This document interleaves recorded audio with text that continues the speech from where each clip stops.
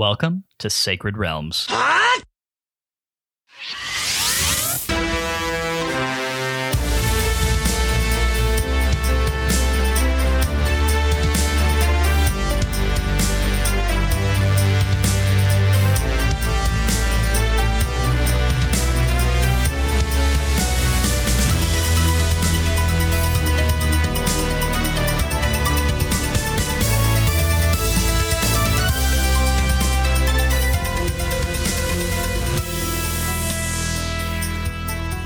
It's a great day in Hyrule, y'all. Welcome to Sacred Realms, a Zelda retrospective podcast. I'm your host, Lyndon Willoughby. Yeah, I'm joined, as always, by my co-host, Matt Willoughby. Hey, Matt, we have a wedding this weekend. Everything's crazy. Weddings! Woo! Nuptials! Of course, the wedding's going to be over by the time people are listening to this episode. Yeah, Toit Noops. Which, you watch Brooklyn Nine-Nine, right? I do. Yeah, I love Brooklyn Nine-Nine. It's great. Nine-Nine? Yeah, it's great. It's going to be great. It's raining today, which is not great 2 days before an outdoor wedding. So it's an outdoor wedding. We're all wearing white shoes. It's going to be fine, you know? Everything's going to be great. We're just rolling with it. It's going to be good. I'm going to wear waders. You should definitely wear waders. You're not a groomsman, so you can wear whatever you want. Linda and I have a uniform that we have to adhere to. So I get the best part. I get to go to the rehearsal dinner. I get to go to the bachelor party, and I have to do none of the other things. Yeah, no, like it's fantastic. Mike, welcome back onto the show. Everyone, it's Mike the Detective. Woo! Hey, Mike. And he whose daughter is in the wedding party, and so you get to go to the nice dinner and things. Congratulations. I knew I had her for a reason. So you had a whole child just so you could go to a rehearsal dinner at a steakhouse. It's worth the sleepless nights and the mill to raise her just for that. I think your at least financial cost benefit analysis there is way off. No one said I was smart. Yeah, I think the sunk cost fallacy definitely applies to children. It's like, well, I'm in this much so far, so I might as well just keep going. It is what it is. Mike, we are so happy to have you back on the show. It's been a while. It has been a while, and I'm glad that I was able to catch up for this fine episode. Yeah, it's been kind of a challenge. I mean, Matt and I, obviously, we've talked on the season up until this point about how Twilight Princess has been kind of a more difficult game for us to keep up with week to week, just because, especially in that early third, early 50%, whatever, it was a lot and it was really chonky. And for you who, like obviously you've got 2 kids, you've got a whole lot of life responsibilities. Life is busy, I know that it was legitimately challenging for you to get caught up to this point. Oh, yeah. So you did get me the game, for which I am very grateful, and the Wii U gamepad, but I got it 2 weeks after y'all started playing the game. So I missed the first episode that we were planning on me being on. And then I stayed up till 1 o'clock in the morning last night, finally getting there. I was about 3 hours behind because my wife has needs, Lyndon, and they are foot rubs and binge watching The House of Usher. Dude, that show was so good. It was good. Oh my gosh, it was good. Yes. And so when your wife tells you to eat the Halloween candy with her and watch House of Usher, you don't not do that. Also, and then all of a sudden you look true. and it's 11 o'clock and you really don't have the gumption for some Zelda. Yeah, no, totally understood. And it's actually tough because my usual way of doing this is that after my wife goes to sleep, and she's usually a fall asleep around 10:30 kind of person, I would sit in bed and I would play whatever Zelda we're doing at the moment, assuming that it's on a handheld console, which the only one that this didn't work for was Wind Waker. But, that in that way, it was a lot easier for me to keep track of pod. However, a few things have happened. One, my wife's fall asleep time has kind of shifted back about 15 or 20 minutes. So now we're right about 11 o'clock. And my fall asleep time has started creeping more and more forward. I used to be like a fall asleep at midnight, 12:30 sort of guy. And the last few months, I don't know what it is. Like I get to 11:15, man, and I'm Dunsky most nights. I think that is just what they call getting old. Can't hang like I used to. I'm not a young man anymore. I am in a similar boat, as was found out after the last bachelor party. Oh boy. Yeah. It's terrible when you don't even drink that much and then you still feel like that in the morning. And I now feel worse for all the people that have also aged. It's one of the cruelest things that can happen to anybody. But regardless, we're happy that you managed to get caught up with us up to this point. We appreciate you putting in the effort to do it because it's going to be a great conversation. And we love having Detective Mike on the show. It wouldn't be a season of Sacred Realms without you. Well, I'm happy to be here for the pod. Well, and besides, you have to vote with us. So that's a necessity. Lyndon also subtly implied that if I didn't keep up with the pod, he was going to send loan sharks after me. And so, wait, Lyndon, do we have loan sharks on the payroll? I don't have that expense line on my budget sheet. I didn't know when was a good time to bring this up.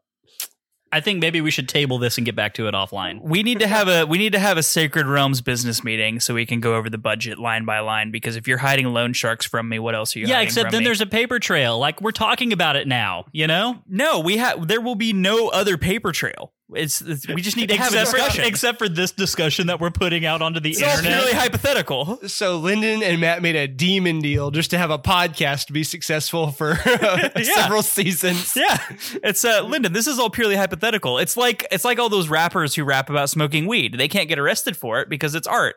It's hypothetical. Okay.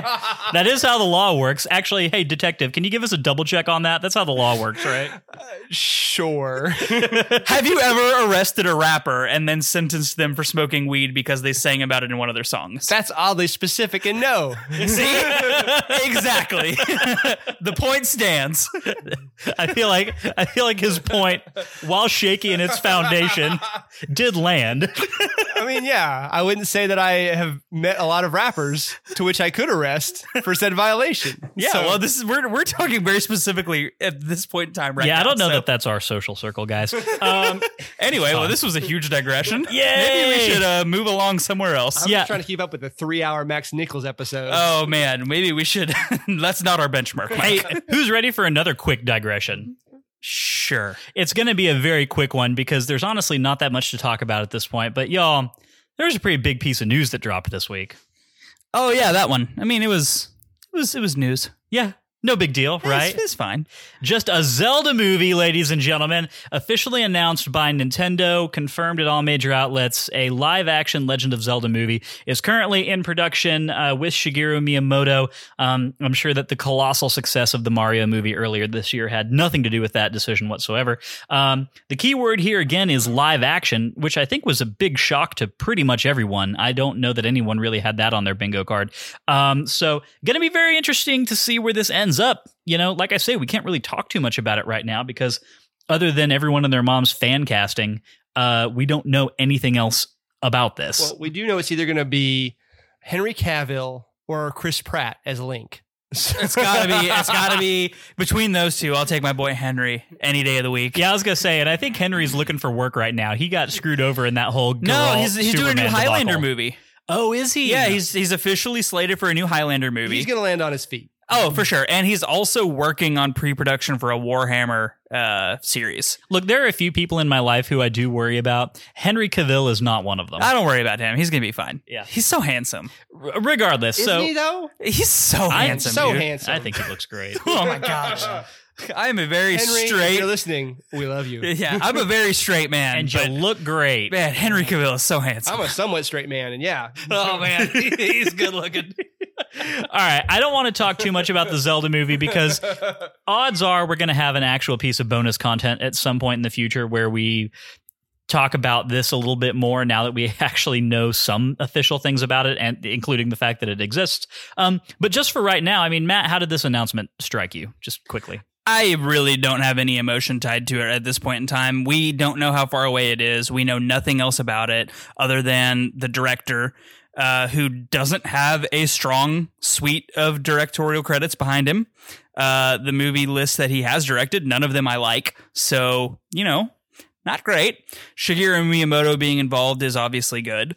But yeah, like there's just not enough information for me to be on a hype train or like anything. Like once we start seeing casting announcements and story announcements, and like once we start seeing more information, timelines, like those are the things that like as in timeline of how when the movie is coming out, not what timeline it takes place in. That can be very confusing. Anyway, like I just need more before I get any emotional investment whatsoever.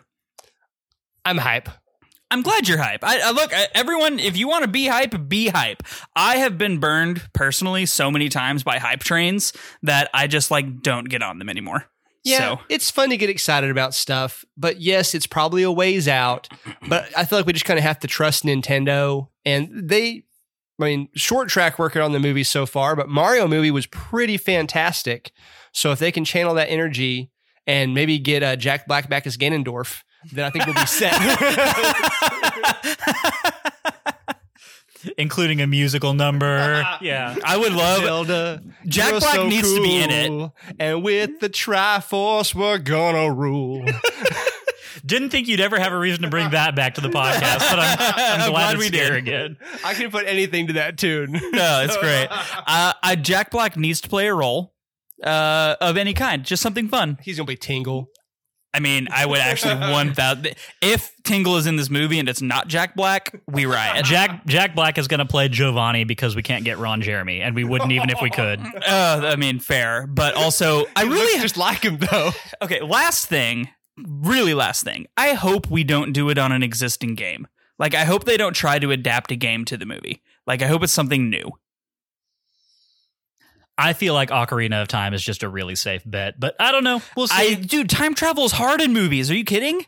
Yeah, I don't know. We'll see. We'll see what happens. Look, I have a moderate amount of hype, and it's more just coming from the fact that this thing is happening at all. Like it was impossible to imagine for the longest time that this was ever something that would even come to pass. So for that reason, I am excited. And I also liked the Mario movie, and I do feel that Nintendo has a good feel for the sort of quality control that is needed to keep projects like this feeling on brand for their stuff these days. Certainly that did not used to be the case, but I think the Mario movie showed that they are going to be pretty protective with making sure that these movies are true to the feel of the games that they're inspired on for the most part. So I think that there are some reasons to be cautiously optimistic, but yeah, it's tough to say anything more about it until we know more. But if any more updates come out, we will, of course, be keeping everyone up to date on them. So before we get into housekeeping and the Sacred Realms rundown and everything, Mike, you are finding yourself now in the position of having to answer some questions, because this is your first appearance on this season of Pod, and we're going to do the thing we do every time somebody appears for the first time on a season of Pod, which is catch up with them on their history with the game that we're playing, and we're also going to have a quick conversation about your experience with Twilight Princess so far, because there's a lot of game in your rear view on this playthrough. So let's go ahead and start with your personal history with Twilight Princess, and maybe just tell us kind of where you hold it in your own personal loosey-goosey ranking of Zelda games up until this point. My ranking is pretty loosey-goosey. So history, yes, I have played this game. This was one that I was excited for whenever it was announced. It comes out. We're in college. It was not a high contender for my time whenever it first dropped. And so if I remember correctly, because it has been... So this game came out in 2006. It would have been 2 years before he went to college, and it also came out at the exact same time as the Wii. And so if you didn't have a GameCube or a Wii in your house, then I think you probably would have missed it at the time, which is the same reason that Matt and I missed it when it first came out. Okay, so I did have a GameCube. I just did not get this game, which I'm kind of not sure why that was a failing on my part, because I would have probably played it at that point, but I did not play it until college, and I borrowed your Wii and played that probably in the course of about a week during a between biology test phase. As people do with video games in college. Yeah, where you have your like physics test, your chemistry test, and your bio test, and you know, hey man, I've got a straight week of where I can just sit in my boxers, drink a jug of wine, and play video games. And which happened frequently.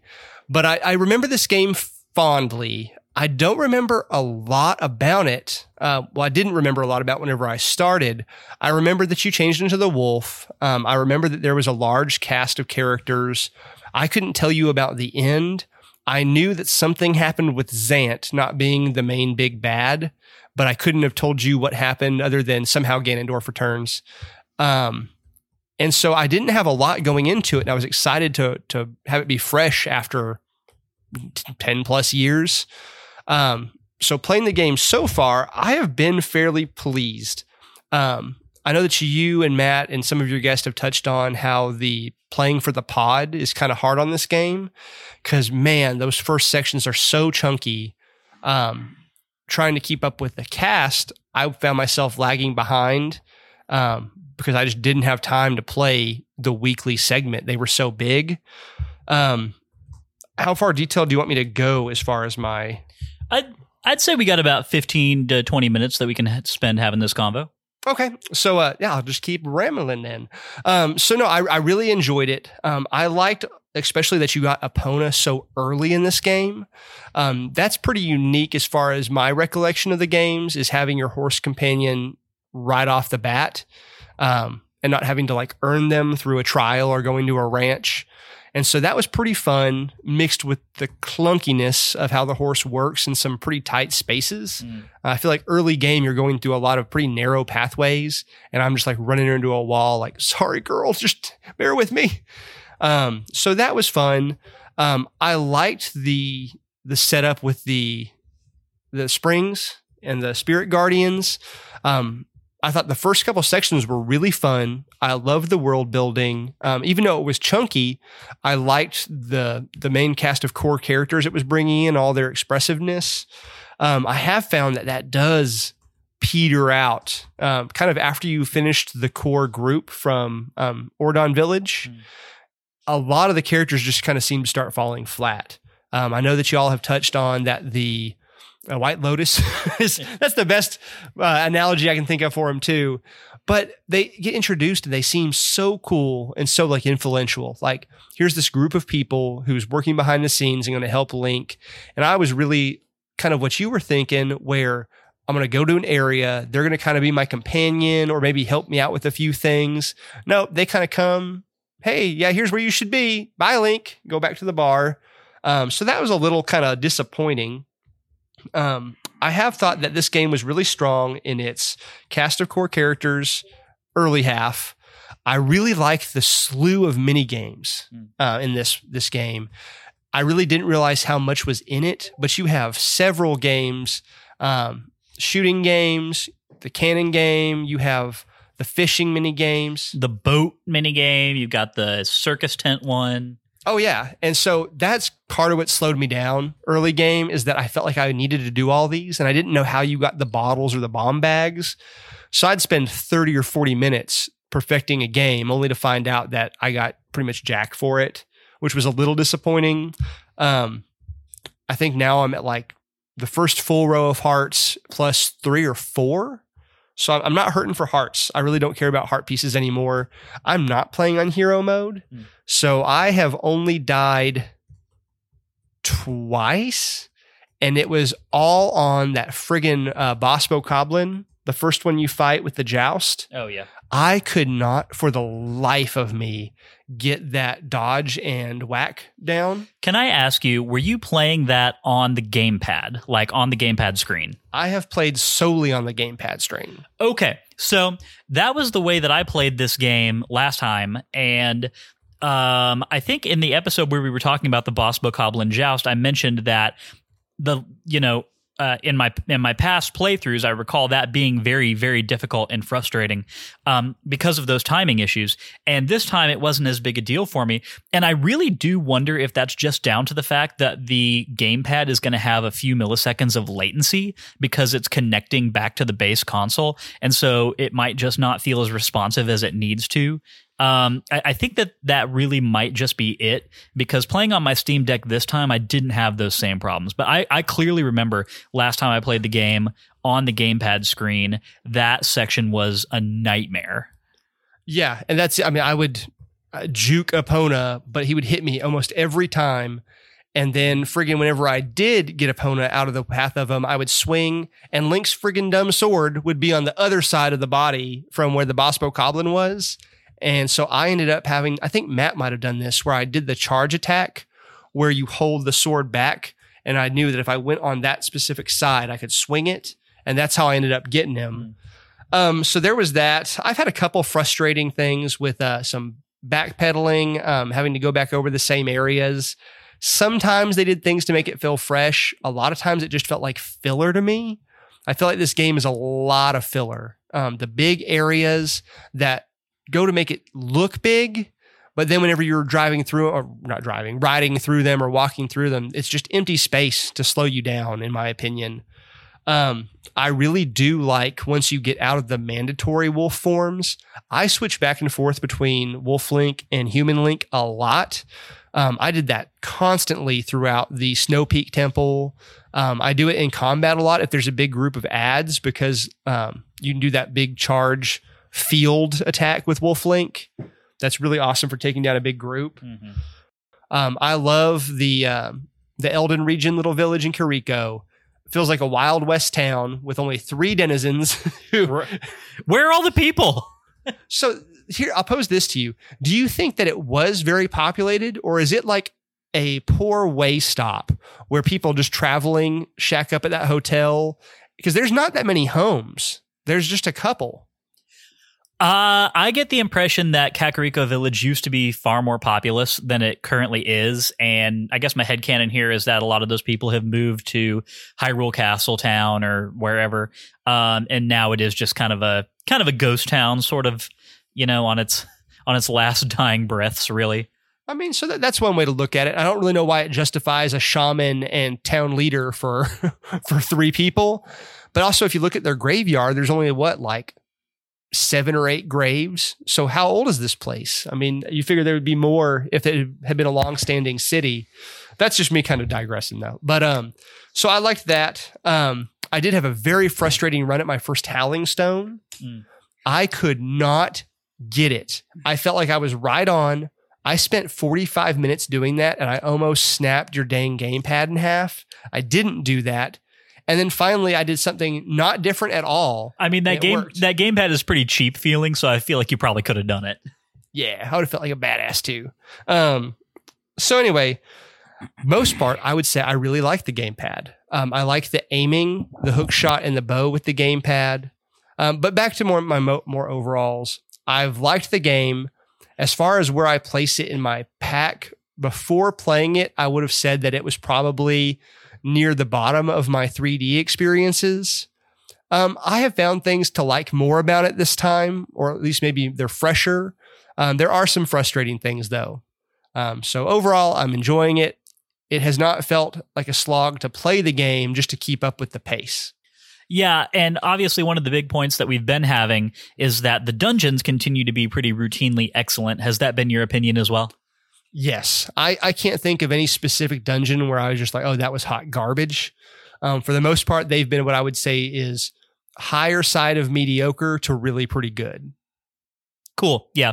I know we were talking about this before we went live, but we were having the Arbiter's Grounds v Snow Peak conversation. Where do you land on that? I would say that I'm in the camp of Arbiter's Grounds being the superior temple.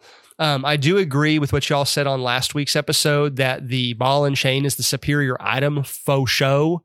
I thought the spinner was kind of goofy. I'd like what it does. I just don't feel like the execution was as cool as they could have made it. But overall, that dungeon was fire, and I really liked the Stalwart fight. It felt like something out of like a D&D campaign, and it was pretty awesome. Yep, 100%. Thanks for catching us up on all of those thoughts, Mike. Obviously, we're going to get a little bit more nitty-gritty into some specific stuff from this week. Before we do that, Matt, we got to do Whiskey Bit. Whiskey Bit! What are we drinking tonight, Matt? So anyone who listened to our bonus episode that went live actually today will recognize this one. Today being Thursday. Yes, Thursday the 9th. We are drinking the Chattanooga Straight Bourbon Whiskey 111 proof yet again. And it's delicious. It's super good. So Chattanooga is it's a newer to us bourbon. I don't know how new they are in general, but we haven't drank a lot of Chattanooga. This straight bourbon is, primarily yellow corn, malted rye, a lot of rye. So it's got to be rye, at least 50%, 51% rye in order to be a bourbon. It is heavy notes of malted barley, caramel, honey, etc. So very good. Aged for just over 2 years. high proof, quite tasty and delicious. Absolutely. Well, gents, let's go ahead and have us a clinky clink of glasses to toast this episode. Cheers, gents. Whiskey bit. Yay. Whiskey bit. I'm glad you all do the whiskey bit just because it allows me to drink good whiskeys. Well, yeah, that's fair. You're getting the benefit of the whiskey bit. Congratulations. Thank you. And also, we begrudge you this not at all. I don't know. I think maybe Mike should bring something for Whiskey Bit to the rank and review episode at the end of the season. Yeah, I got some Jack Daniels. Okay, maybe not Jack Daniels. Maybe we'll get something.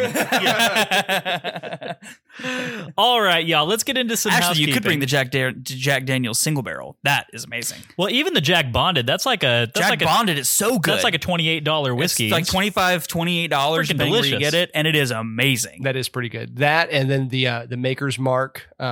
46? Yeah, that's been my go-to as well. It's super good. Yeah, Maker's 46 is excellent. There's really just a lot of very good whiskey that you can get for less than $30. Well, now that bourbon bubble is kind of popping because now the market is saturated. Like originally everything was so expensive because there was such a high demand and no supply. Well, now the market is really saturated with good bourbon, so prices are dropping again, which is awesome. Oh no! I know, darn, no. Yeah, I think really people great. are saying that maybe the artificially inflated vodka market is coming back, and to those people I say you can keep it. I'm gonna drink my $30 bourbon. Yeah, keep your vodka. I don't want it. Any of it. None of it. None of it. All right, y'all, let's get into the housekeeping and then dive into today's episode. If you didn't know, Sacred Realms is a weekly re-examination of The Legend of Zelda, one little slice at a time. Sacred Realms drops every Wednesday and is available on all major podcast networks. Every week, we play a new section of a Zelda game. Then we sit down here to talk and to drop our hot takes. If that sounds fun to you, please head over to Apple Podcasts, hit that subscribe button, be sure to leave us a review. I think we have a really good 5-star review to let off the chain tonight, don't we, Matt? Yeah. 5-star reviews are greatly appreciated, and they have a chance to get a shout out here on the show.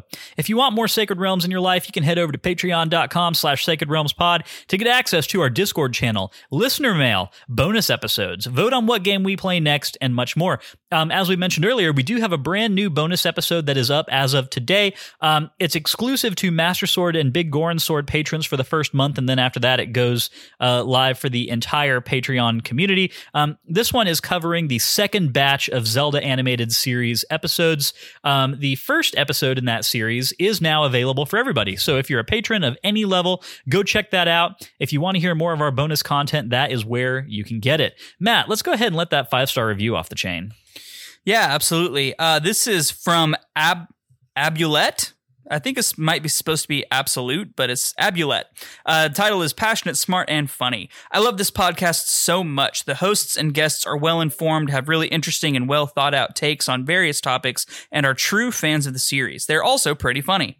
I'm listening through the Tears of the Kingdom episodes right now, and there have been many times where they absolutely nail it as to why this game is so amazing. I share the same enthusiasm towards the Legend of Zelda series, and I'm so happy to have found this podcast. Well, thank you, Abulette, and thank you for the 5-star review. We truly appreciate it. It helps us a lot with the algorithm on Apple Podcasts, pushes us closer to the top so more people hear the show and can possibly join the community and enjoy the things that all of you wonderful listeners are enjoying right now. You always want the algorithm on your side.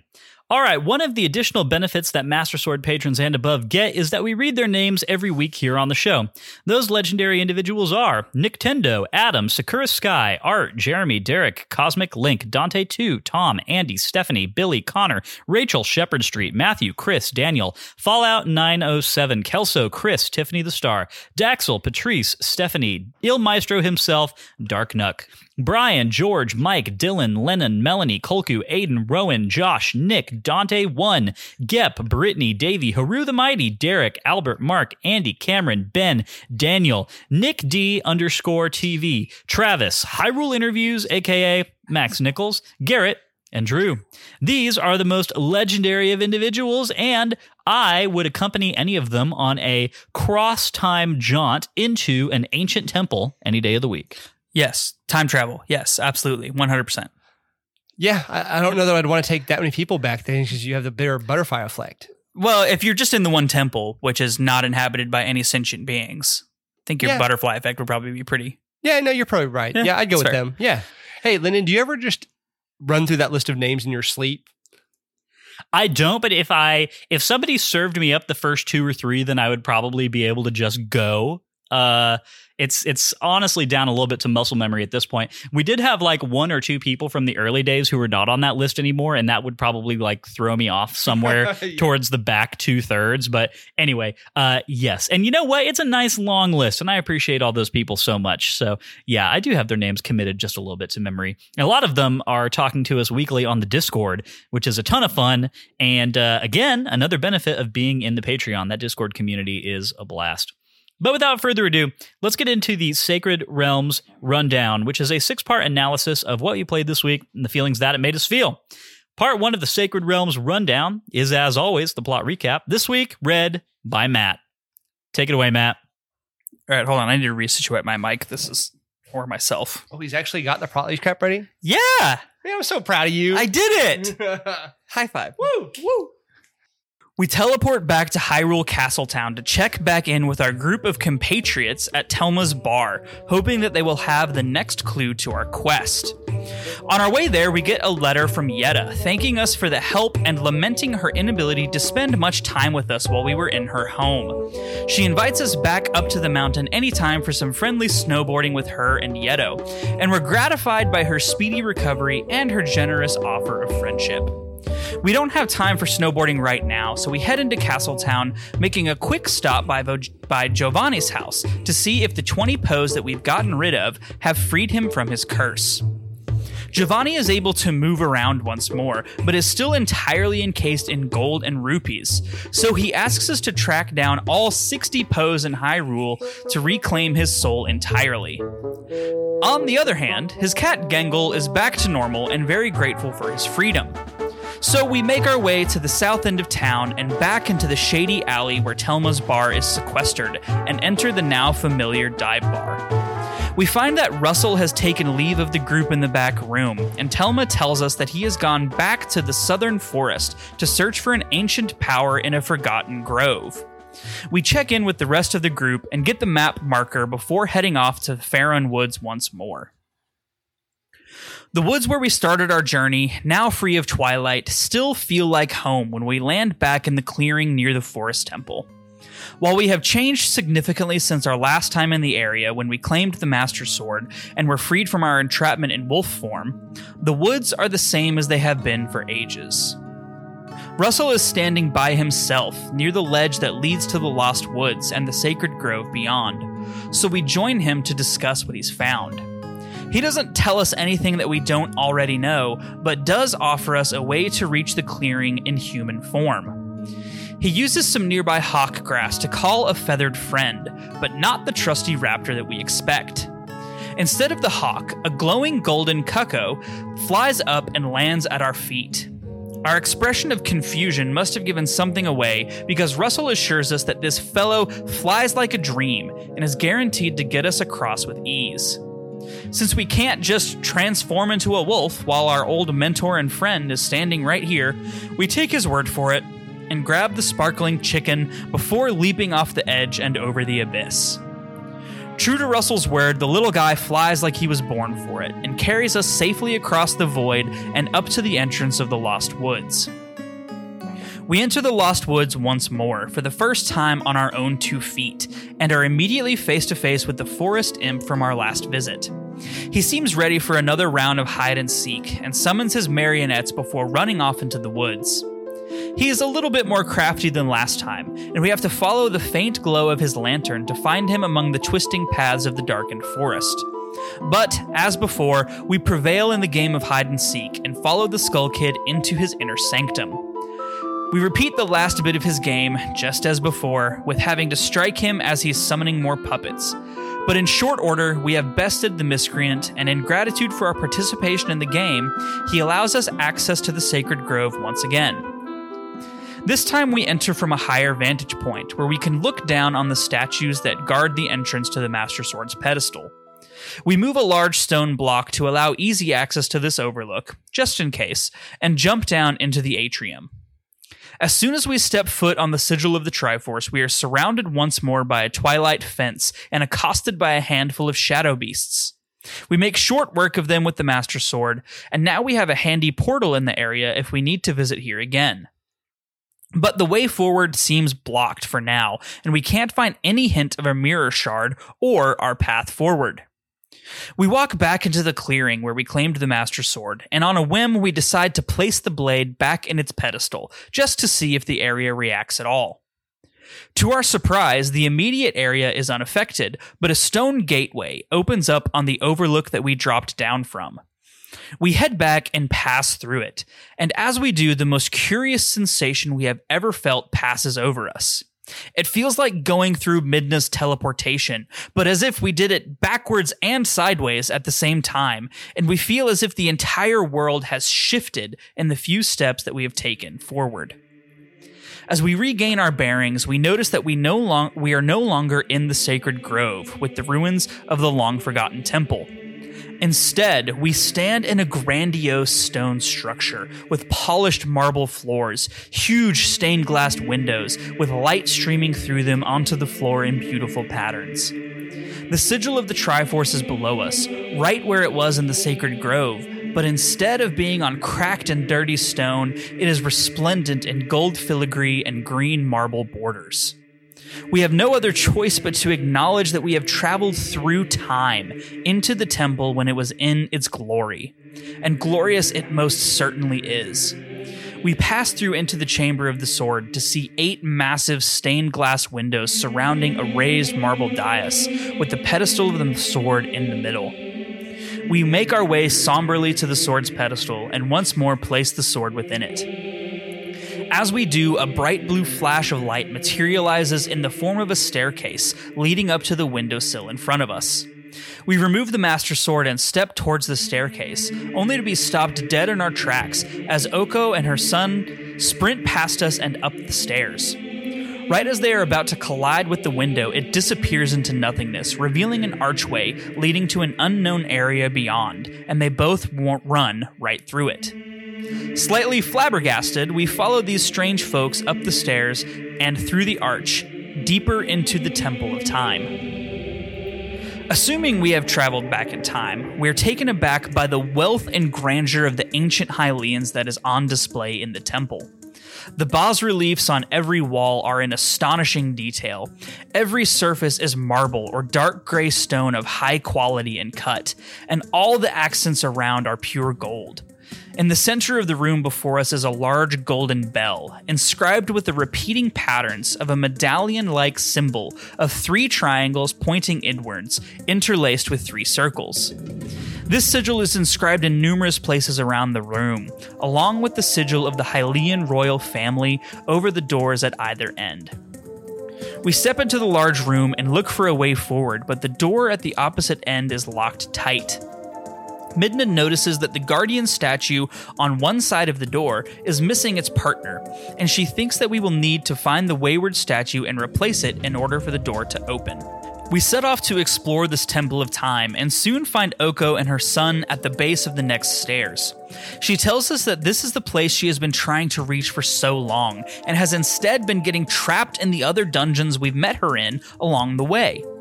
She claims that the ancient technology of our people sleeps in this place, and that once she finally finds it, she and her son can go home at last. She pleads with us to take them both with us as we explore, and we agree, glad to have them along once more. With our passengers safely stowed, we head into the temple and begin our exploration. The next room introduces us to some of the nasty denizens that we will be facing along the way. Some run-of-the-mill keys give us no trouble, but a large hairy spider also patrols the area, and takes some stabs to its one large eyeball to put it out of commission. The temple seems to operate heavily based on weighted switches, which only open gates for certain periods of time while they're being held down by our body weight. We use some handy pots or statues that we find in the rooms to keep the switches depressed to allow passage further in.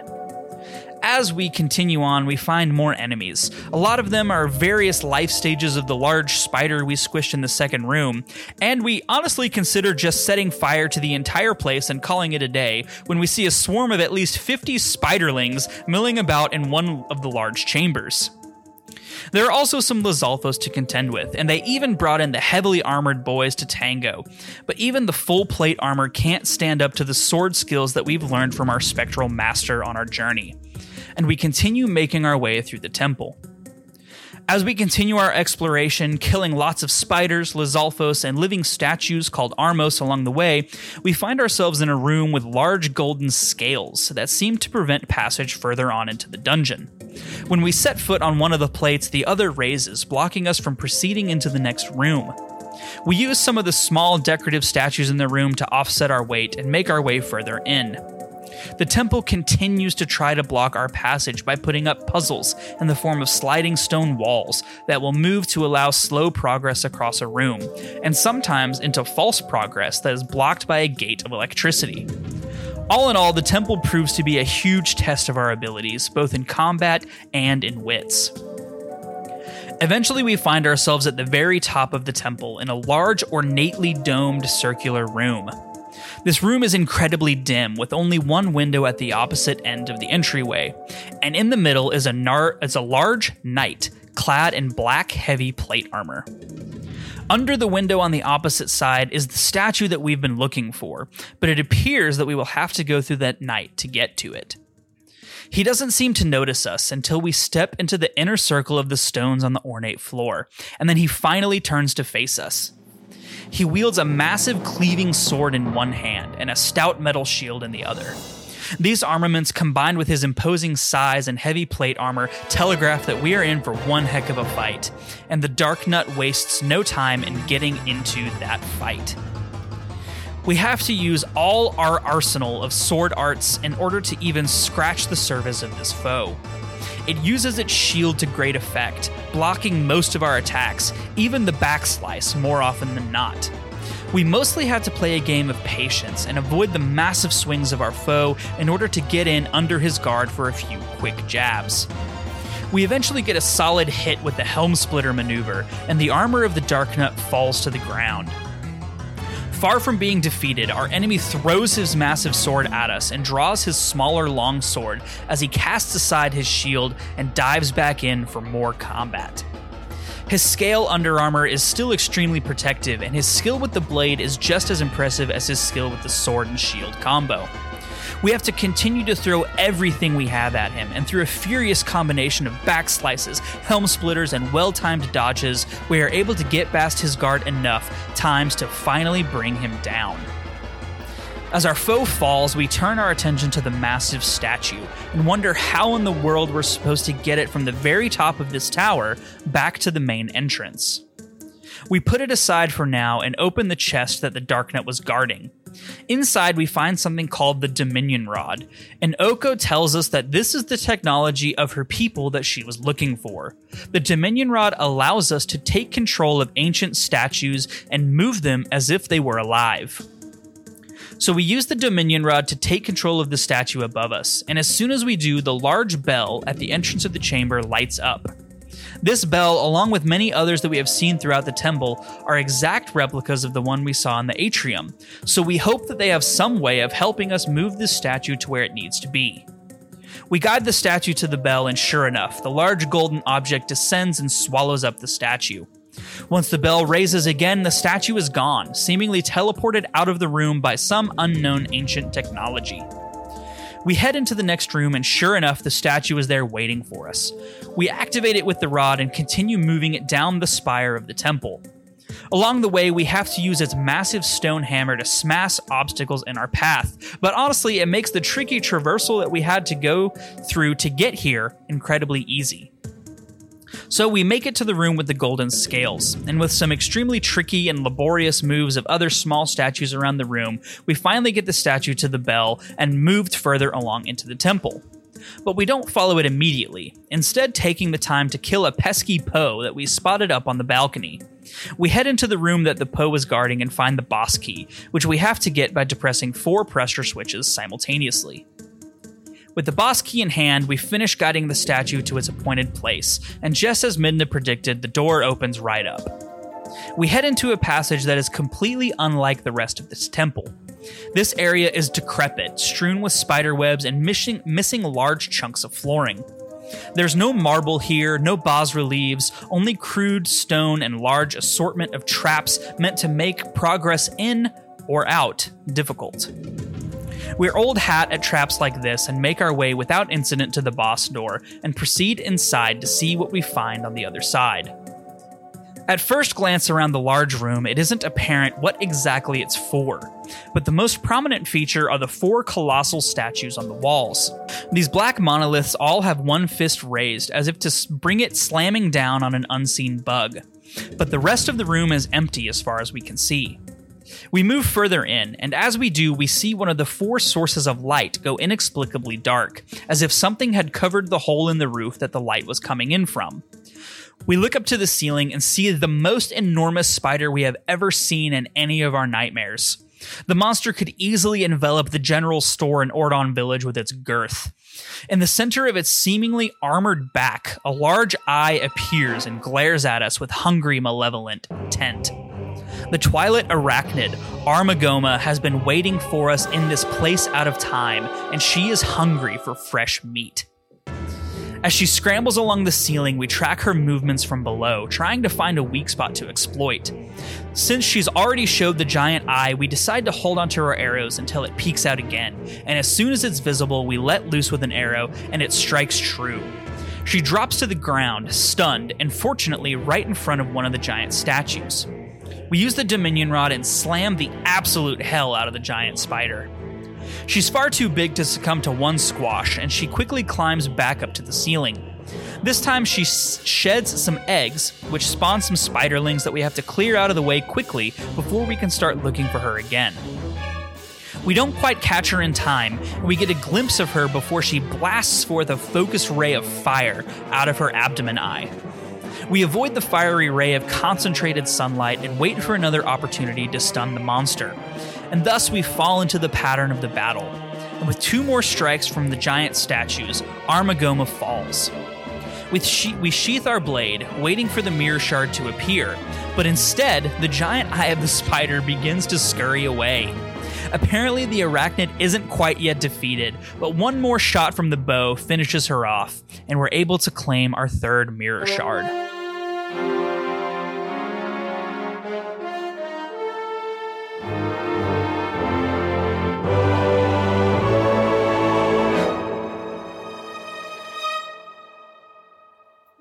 While the question of how exactly Zant was able to hide the mirror shard in the past in an area protected by the Master Sword's magic isn't answered, we're grateful to have another piece of this puzzle in our grasp. The last piece is up in the sky, which is a whole riddle that we have to put thought to at some point.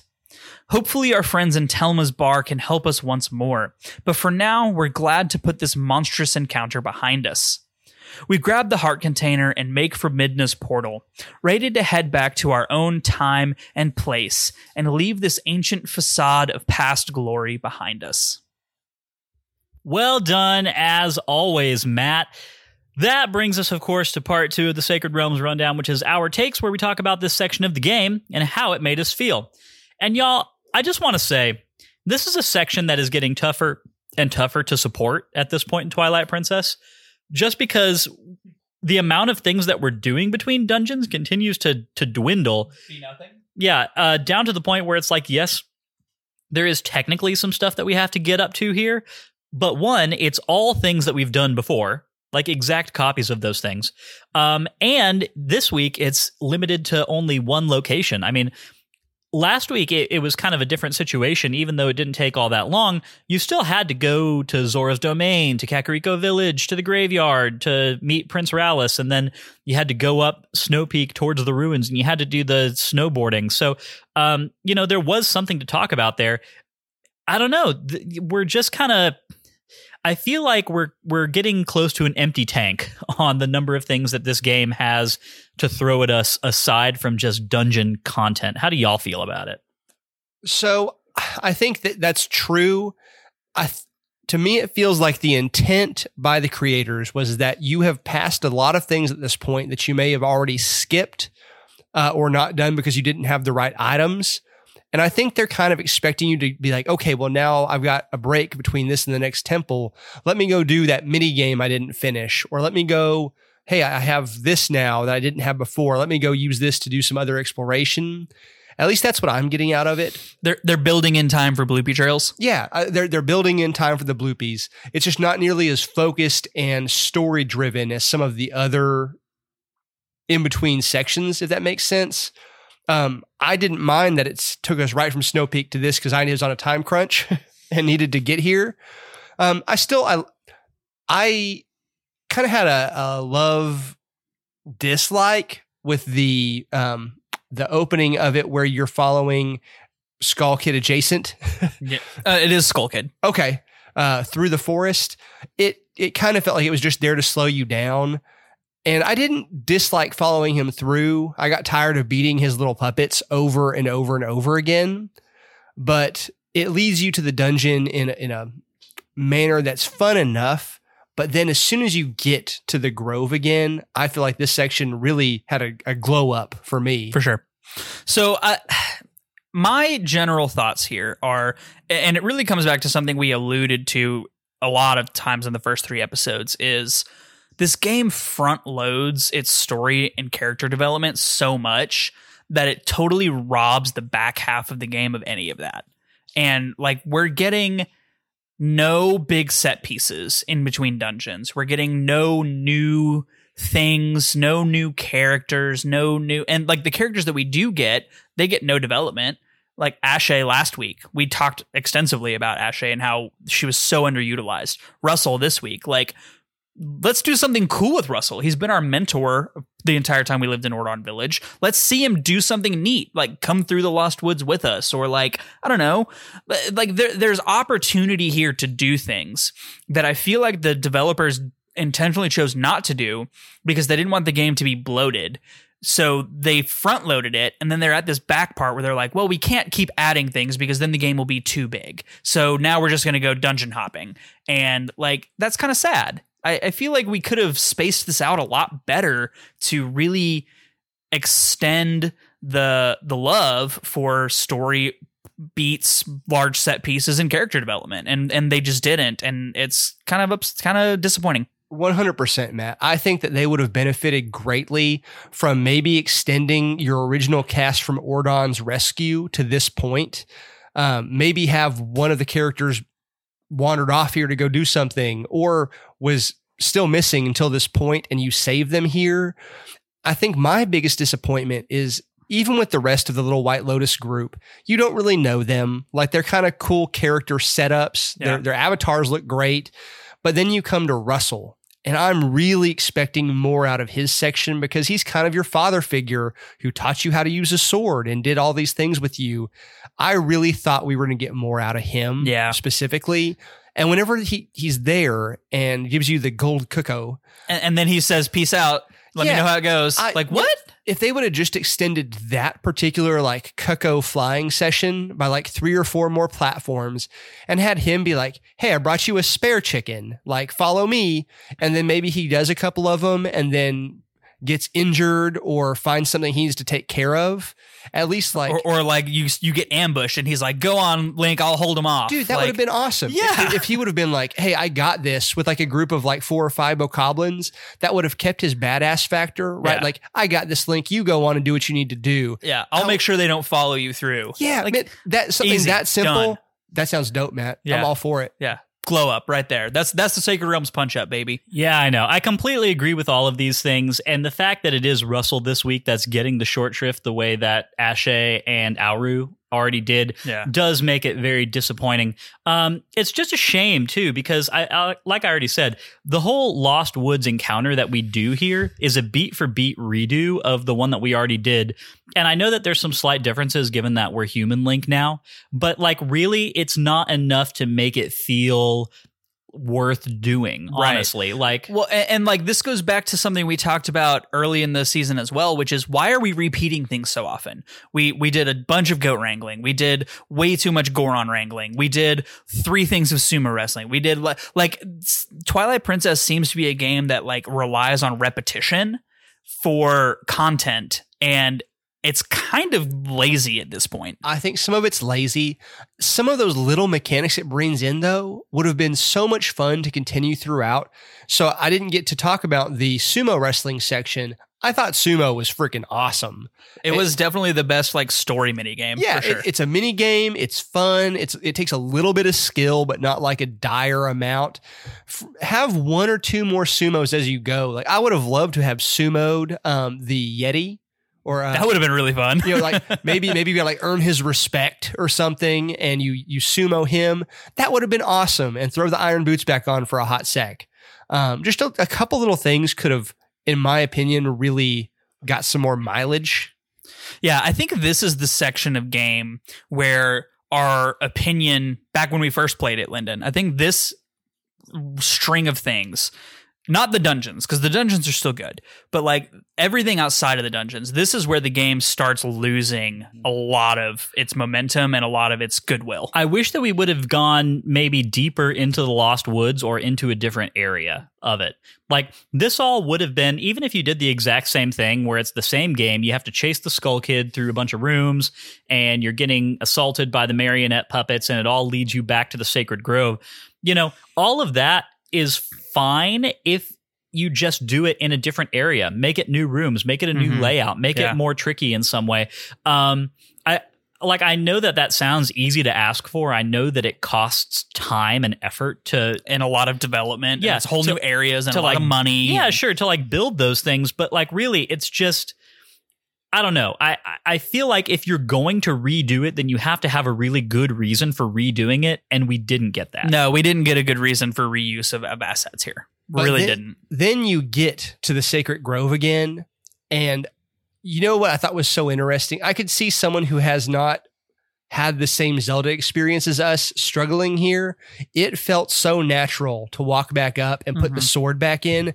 I didn't even hesitate. No, I knew exactly what I needed to do the first time I played it because I was like, the Master Sword is like a key to a lot of things. Like it's important. And that's Ocarina of Time, because that is ingrained in you in Ocarina of Time is go put the Master Sword back and something cool will happen. Yes. If you've never played Ocarina of Time, good luck. Like I hope you find it at some point. I don't know. And you guys have mentioned it several times that there's things that are brought over from Ocarina. They were trying to make Ocarina 2.0. I think in some ways they did that kind of well, or at least played on the nostalgia well enough for me. So for your group that was in our similar boat, probably first game or an early 3D game for them is Ocarina. Is Ocarina the first 3D game? It was the first 3D game. So your first 3D game is Ocarina, and then you come back and you're getting some of those same highs, or at least same mechanics. Kind of felt really fun for me. Yeah. And then you enter this like beautiful section. Dude. Man, so pretty. Yeah. And just the way they pulled stuff off with like the light bridges and stuff, I was like, oh man, like it's gorgeous for sure. It was so nice because the first time I played this game, I remember going to the Sacred Grove the first time and being very, very taken with the similarities that it had to the Temple of Time layout. It was fun because it was all implied, right? And you get this feeling of like, this feels familiar in a way that it should, given that this game takes place later than Ocarina of Time. You know, this feels familiar, but time has kind of moved on from my memories and experiences with that game. This is so freaking fun because I will never, like, even though I know that it's happening now, I will never get tired of walking through the time gate into the restored Temple of Time and then hearing that soundtrack cut in. Dude, the soundtrack cut in was absolutely, I sat in it for, as soon as I went in, I was like, oh yes. I was alone in my apartment, so I felt okay doing that. I probably also had an audible sigh. But no, it was so beautiful and so well done. Like someone spent some time and some real love on that part of the game. So just hats off to whoever was in that group, because man, I felt things. You know, I wonder if I would like to imagine that their stated goal of Ocarina of Time 2.0, Ocarina of Time but better. I would like to imagine that their stated goal of that led to this being one of the first things they thought about. And one of the first things they designed is we have to go back to the Temple of Time. It has to feel like the Temple of Time, but bigger and better and modern to the standards of what games can be now. I have to imagine this was one of the very first things they tackled. And I think this is the thing that capitalizes on that premise the best of anything that we've seen so far. A lot of it is just in the presentation and the lead up and the building of anticipation, and then the surprise moment of actually finding yourself there. That's so great. But you're absolutely right. Like the glow up, the aesthetic glow up that the Temple of Time got here is so excellent because it really does exactly that. It shows you a place that you remember from Ocarina of Time, but it gives it extra layers of magnitude and beauty that it's able to do because of the more powerful hardware, and it's just so successful. It's a faithful recreation of the Temple of Time. When you actually start breaking down a lot of the differences, like when you look at pictures of them next to each other, like sure, there's more things that are different than you would initially think.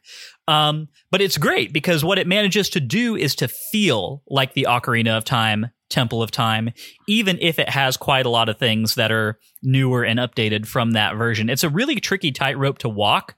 And I think that they really did it beautifully. Like it's so successful. And the thing that puts it in that category, the thing that really seals the deal is the monks chant. Like without the monks chant, this doesn't work. Like you have to have it, and they have it, and it's amazing. And like the audio of Zelda, this is something we talk about all the time on the show, is the music in Zelda, the audio in Zelda is just key to the identity. It's the core identity of Zelda. Is one of the core identities of Zelda, and they killed it. Is so good. No, I completely agree. One question I have though is ask me a question, Mike. Spatially, right? We have from Ocarina of Time. Yes, the castle is a little bit removed from. Oh, are you talking about geography and how it got over here? Yes, I'm curious.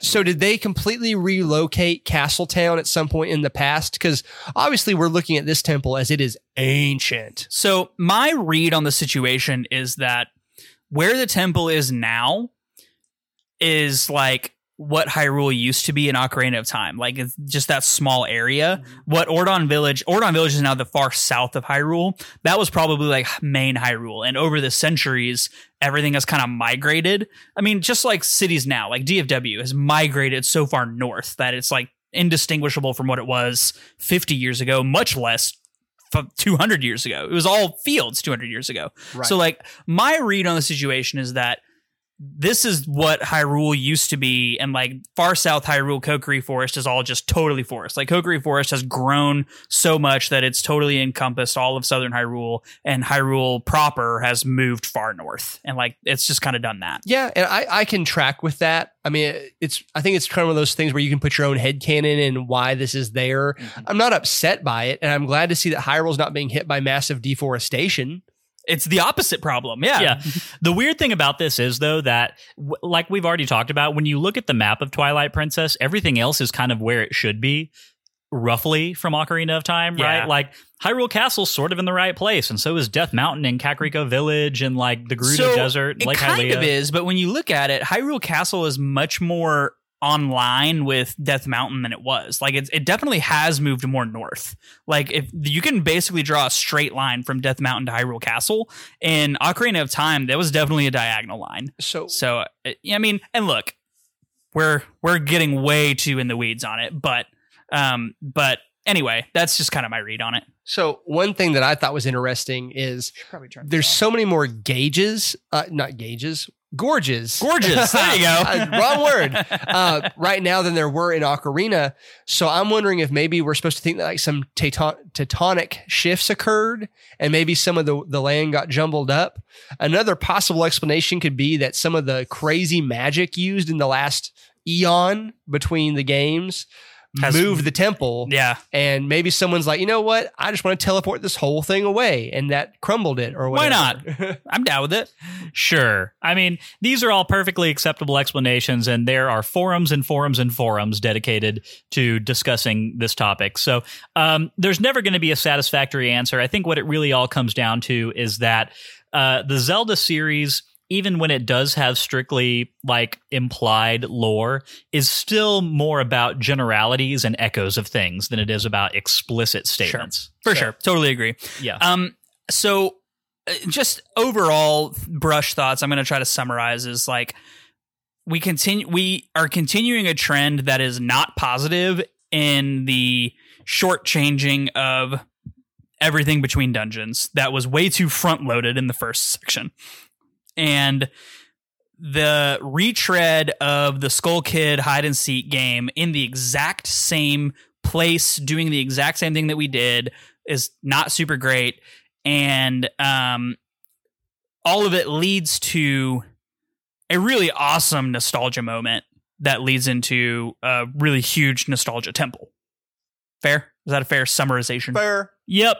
Cool. Yep. I think that sounds about right. So do you want to jump into the dungeon map? I think it's a good time to jump into the dungeon map. Let's do it. Yeah. Yeah, Cannonball. I don't think we really have anything else to cover here. So Cool. let's go ahead and do it. This is part 3, which is the dungeon map, where we talk about this week's dungeon from mechanics to music and more.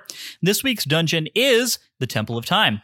And I'm going to go ahead and summarize this thing real quick before we get into the discussion. The Temple of Time is a highly vertical dungeon, which I had honestly kind of forgotten about. The entire structure of the temple is built around a spire. When you look at the map, there's a main central room, and it just like that central room is present throughout all floors of the temple. They're not connected between floors, but you get the impression that this is kind of like a Tower of Pisa sort of structure. Yeah, it's kind of leaning a little bit. Well, it's straight up and down, but it's just very vertical. It's a spire that goes many floors up. It curves a little to the left. Hey. Anywho, that's an official part of the summary. So main mechanics in the dungeon mostly relate to pressing switches to open doors, like Matt was saying earlier. There's actually a fair amount of combat that happens in this dungeon. Enemies include Lizalfos, Armos, mini Gomas,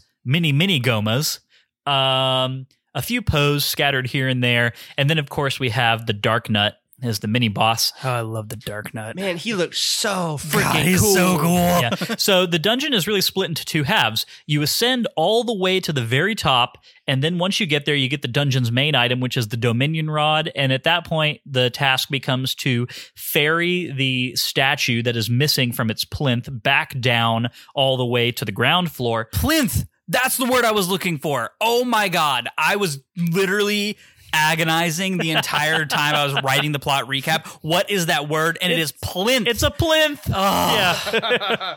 Wow. That actually... Oh, that was great. That was a really good release for me. Thank you. I'm happy that you could release in that way. Yes, Matt, it's a plinth. Anyway, so the back half of the dungeon, so front half is going up the spire, back half is going back down with the assistance of the Dominion Rod, basically controlling the statue all the way back down to the ground floor. Once we get back down to the ground floor, it's into the boss chamber. The boss is Armagoma, who is a giant spider. All right. Let's talk some general thoughts and feelings about this dungeon. Mike, I'm going to let you go first. Man, my general thoughts and feelings are pretty great. I wouldn't say this dungeon beats out Snow Peak or Arbiter's Grounds for me, but it had some really good highs and really not too many lows.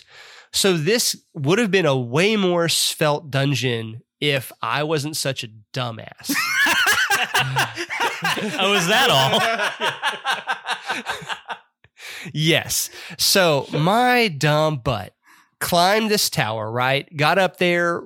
I beat the Dark Nut and got this first statue. And then I got him to the first room. And then I just kind of forgot that I was supposed to like put him in the domes each way. And I went all the way down to the boss room. Like, why isn't this working for me? Oh no. And I had to climb all the way back up. Well, that's whenever I ran out of speed on Thursday night. Yeah, a week ago. No. Last night, Wednesday. Yeah, last night. Oh, last night. Okay. And or 2 nights ago, I ran out of speed on that. So it was Tuesday night. It's Wednesday. There's a Wednesday in there. Today is Thursday. What? Is today really Thursday? Today is really Thursday. So yeah, Tuesday. Days blend together when you're a detective. Fair enough. So I then had to exit the dungeon, and I should have used the Uku or whatever she is. Yeah. But I didn't. So whenever I fired the game up again, I was all the way back at the front of the dungeon and I had to climb it again. Just a minor kind of piss off, but it was more me mad at myself. I would have really hated having to redo all of those puzzles where you have to like move the switches, move one room forward, kill a Lizalfos, move the switches, move room forward. Like, that was fine one time, but if I had to do it again, I would have been pissed. I essentially did it 3 times because I'm dumb. Buddy. Yikes. But I could speed run this stuff so fast now because of my experience. But yeah, it was, in lieu of that, a very svelte dungeon, which I kind of appreciated for it, so it didn't overstay its welcome. But overall, I was very positive. I liked the density of enemies mixed with the puzzles. I already kind of saw the foreshadowing, having forgot what the boss was with all the Spidey boys. Yeah. I'm like, man, it wouldn't be a Ocarina 2.0 without a Goma. without a Shelob. So I really enjoyed that. I don't know if this is skipping ahead. Are we talking about mini boss yet, or should I? Let's wait a minute. Not yet. So I share many of your opinions, Mike. I really like this dungeon. This is like a super close third place in dungeons for me. Like, this was also, I think, the most enemy dense dungeon we've had. I don't really count the stall children in Arbiter's Grounds because they were just trash mobs, more so than the spiderlings, which actually move super erratically and are hard to kill if you're not killing them with the bow or the slingshot. By the way, this was a resurgent opportunity to use slingshot if you don't want to use arrows. The slingshot also kills the spiderlings in one shot, so I was saving my arrows a lot by slingshotting them, which was great. I really like the enemy density in this dungeon. I thought it was excellent. The Armos were really cool. I thought this was a really neat retread of Armos that was unique in a new way. Their little hammer strike that they do. Ball and chain makes short work of them, by the way. So one shot, boom, ball and chain, Dunsky. I didn't even think about bringing out the old ball and chain. I was bomb arrowing them.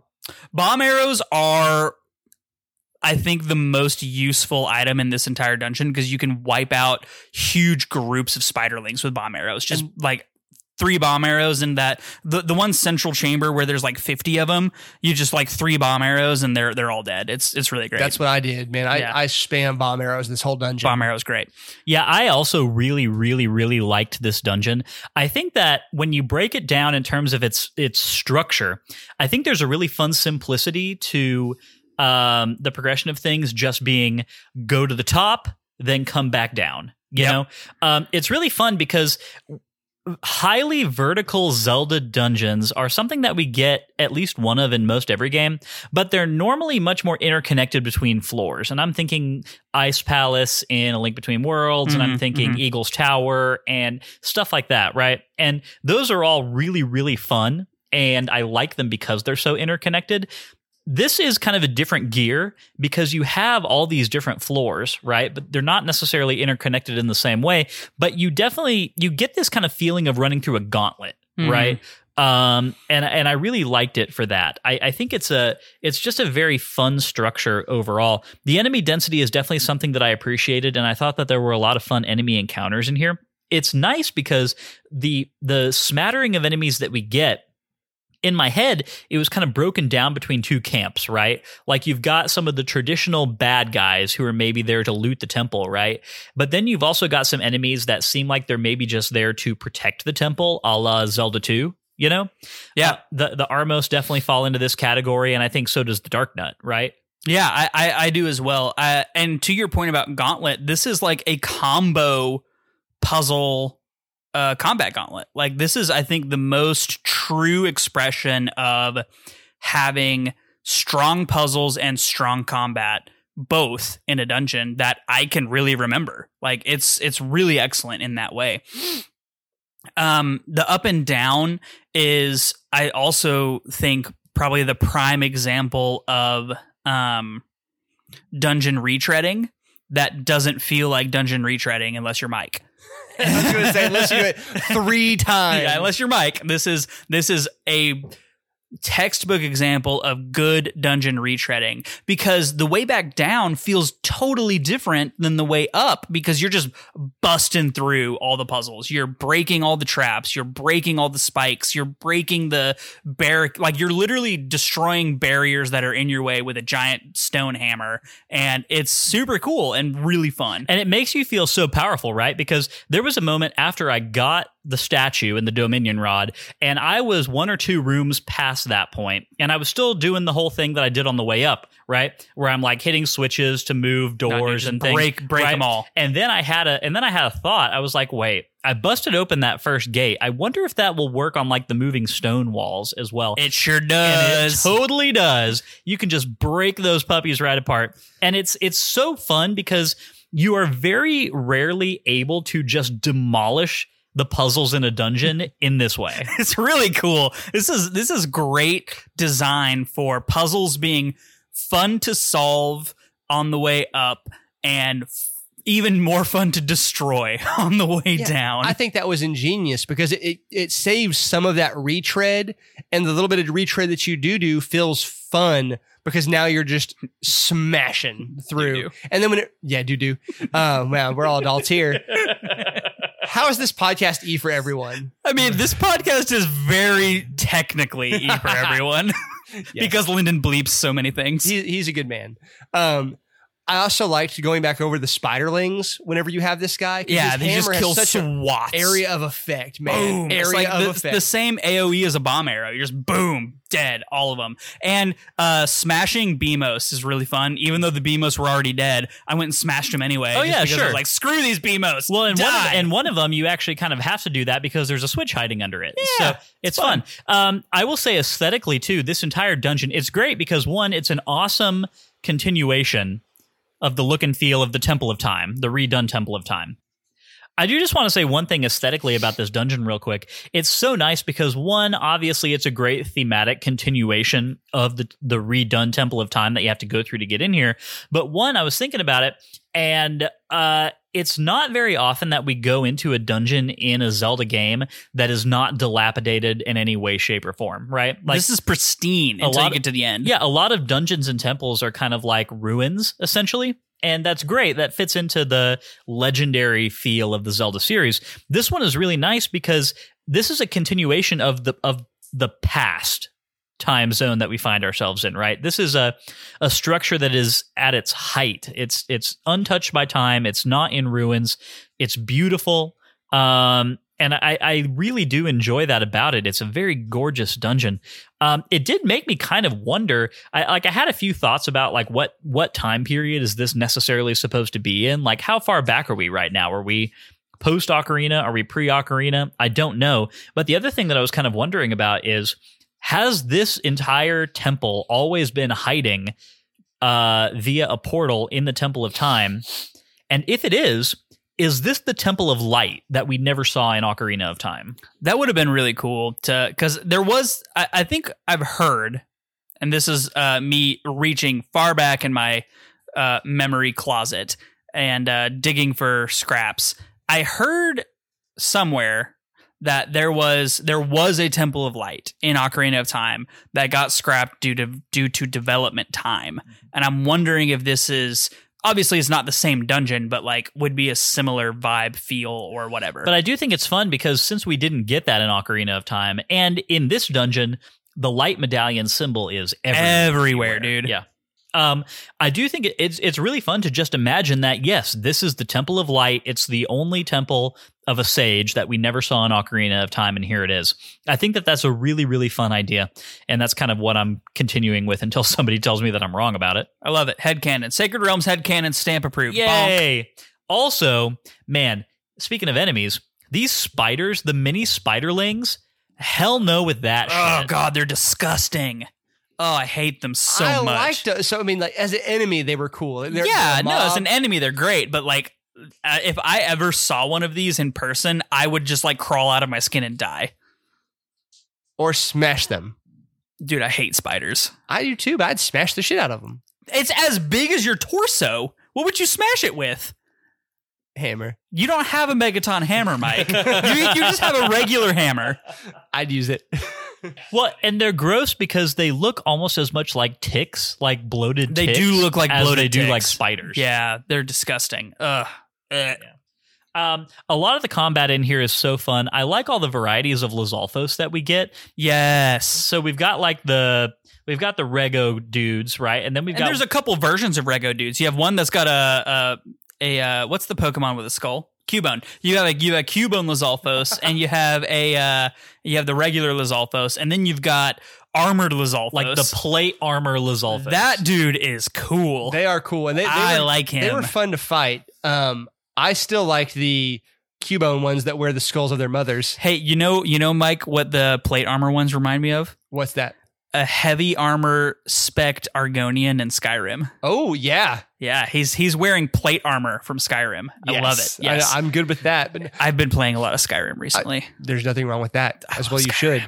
But no, I liked that. You don't have to, but I liked using a bunch of the hero shade moves that you've got. Yeah. I feel like this is, and y'all have talked about this before. Sometimes you get all these skills and either don't use them or you use them like one time. Yeah. I have used the helm splitter, the backslice. I really like the final draw. Yeah, Mortal Draw is great. Yeah, the Mortal Draw. Oh, dude, I've used that a couple times. I used it on a lot of the Lizalfos. So fun. Yeah, and they're like, oh, no, I'm not expecting that. You know what's cool? And I don't know if either of you know this, but I discovered this in this temple. If you kill an enemy and you immediately sheath your sword, Link does the whole thing that he does when he defeats a mini-boss. He goes...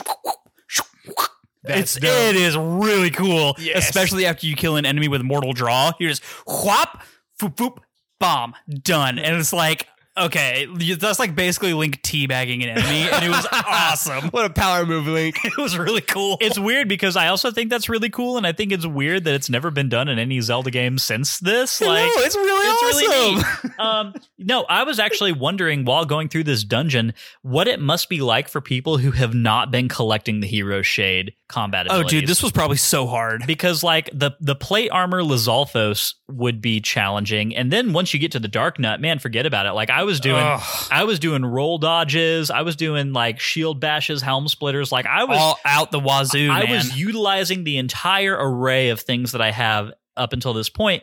And if all you had were your base attacks, like jump attack, jab attack, I just don't know. I mean, it's got to be possible because there's no requirement for you getting all of these abilities and stuff. So you can do them all with timing. I found that almost every enemy has a weak point in their timing for their attacks that you could get them. Mm-hmm. It would just be super frustrating and slow. I did want to ask, did you guys get the last move this time? No, you can't get it until like the very, very end. So you cannot get the 7th secret move until right before you go into the final fight. Okay. And that would be the 5-point palm exploding heart technique that you that you learned from Pai Mei. Okay, Kill Bill. Thank you. But for real though, if that was in there, I'd be so jazzed. That would be really cool. Oh my gosh, dude. Like I really, the more we talk about it, the more I'm sitting here thinking like, do I like this dungeon more than some other ones? Look, here's my thing. Here's where I'm at with this. I liked this dungeon more than Snow Peak. Oh man, he's really thinking this through. I am really having a hard time. I'm going to have to do a lot of soul searching when we come to the dungeon ranking and the rank a recap, because the more we talk about this dungeon, the more I'm just like, yeah, everything about it was amazing. So there's a lot of amazing things here. The reason I think Snow Peak still beats me out a little bit for it is simply the characterization of Yetta and Yetto. They're both amazing. I love Yetto and Yetta. Yes, they were awesome. I loved everything about his interactions and the soup for his wife, even through the end of how you get the heart piece. You know, you can still go back and get that soup, right? Like if you go to Snow Peak Ruins, you can go just fill up with like free soup anytime. Infinite free 8 heart potion. It's amazing, and I'm sure it tastes awesome. I really want to make that soup now. Like stank fish? No, you know what? Obviously, I would use like a tilapia. It's weird because I saw on Pinterest today a perfect recipe for an autumn stankfish and pumpkin soup. That is disgusting. You make it, I'll taste it. But seriously, like if you make a tilapia, pumpkin, and goat cheese stew, like that sounds pretty good. Maybe with the next time we do a movie. Oh, you know what I'm thinking? Oh, what are you thinking, Mike? So here in like 8 years when the Zelda movie comes out, we're gonna have a watch party, and we're gonna make Yeto stew. Yeah, we got to make Yeto stew, and then we got to try and recreate some of our favorite recipes from like Tears of the Kingdom, Breath of the Wild, and have like a potluck. Yeah, I actually totally agree. That sounds amazing. When we're in the nursing home and the Zelda movie comes out, starring Timothy Chalamet's son as Link. We joke, but maybe. Well, no, it's made by Sony, so it's going to be Tom Holland and Zendaya's son. Whoa, what would, man, that kid's got a hella gene pool. Seriously, though. Or we just don't go that long, and we have Tom Holland as Link, Zendaya as Zelda, and kind of go from there. Honestly, that's the best fan casting I've seen that's on, other than anything that's on the internet. That's the best fan casting I've seen. I'd watch it. I'd totally watch it.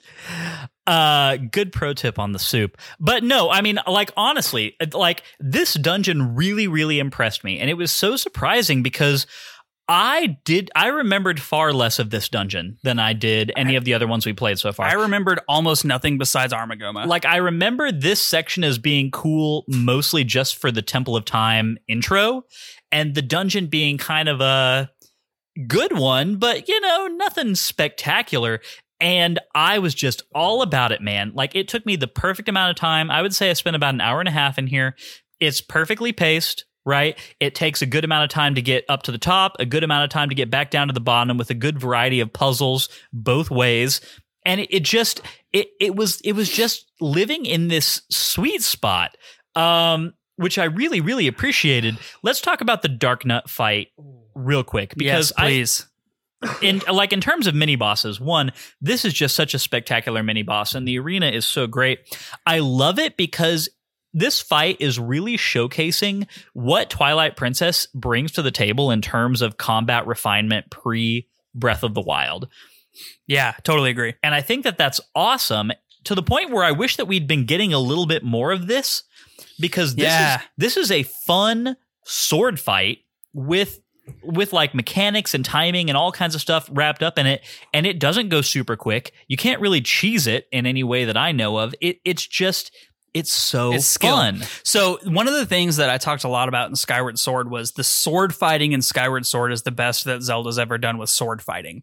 I still think that that's true, but man, if this isn't a close second, like I don't know what else could be, because this is really phenomenal pacing for combat with a bladed weapon, and it is amazing. Oh yeah, the way it made me feel during this fight was very high fantasy. Yeah. Like, it was really cool. This is a Dungeons and Dragons campaign boss. Oh, yeah. He looked amazing. Yeah. So his character design was on point.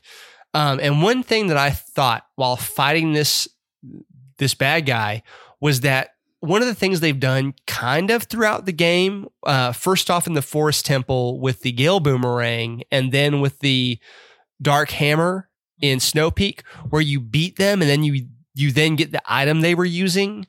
I really wish that was a theme throughout this whole game, where the mini boss uses the item of the temple against you and you have to like win it from them instead of get it from a chest. Because man, can you imagine like if he had the Dominion Rod, or even if you got his giant sword? Like there's no big Goron sword in this game, but maybe you get like the Dark Nut blade. The cleaver sword. Oh man, how cool would that have been? You know how you could have done that? How? I'll tell you, Sacred Realms Punch Up.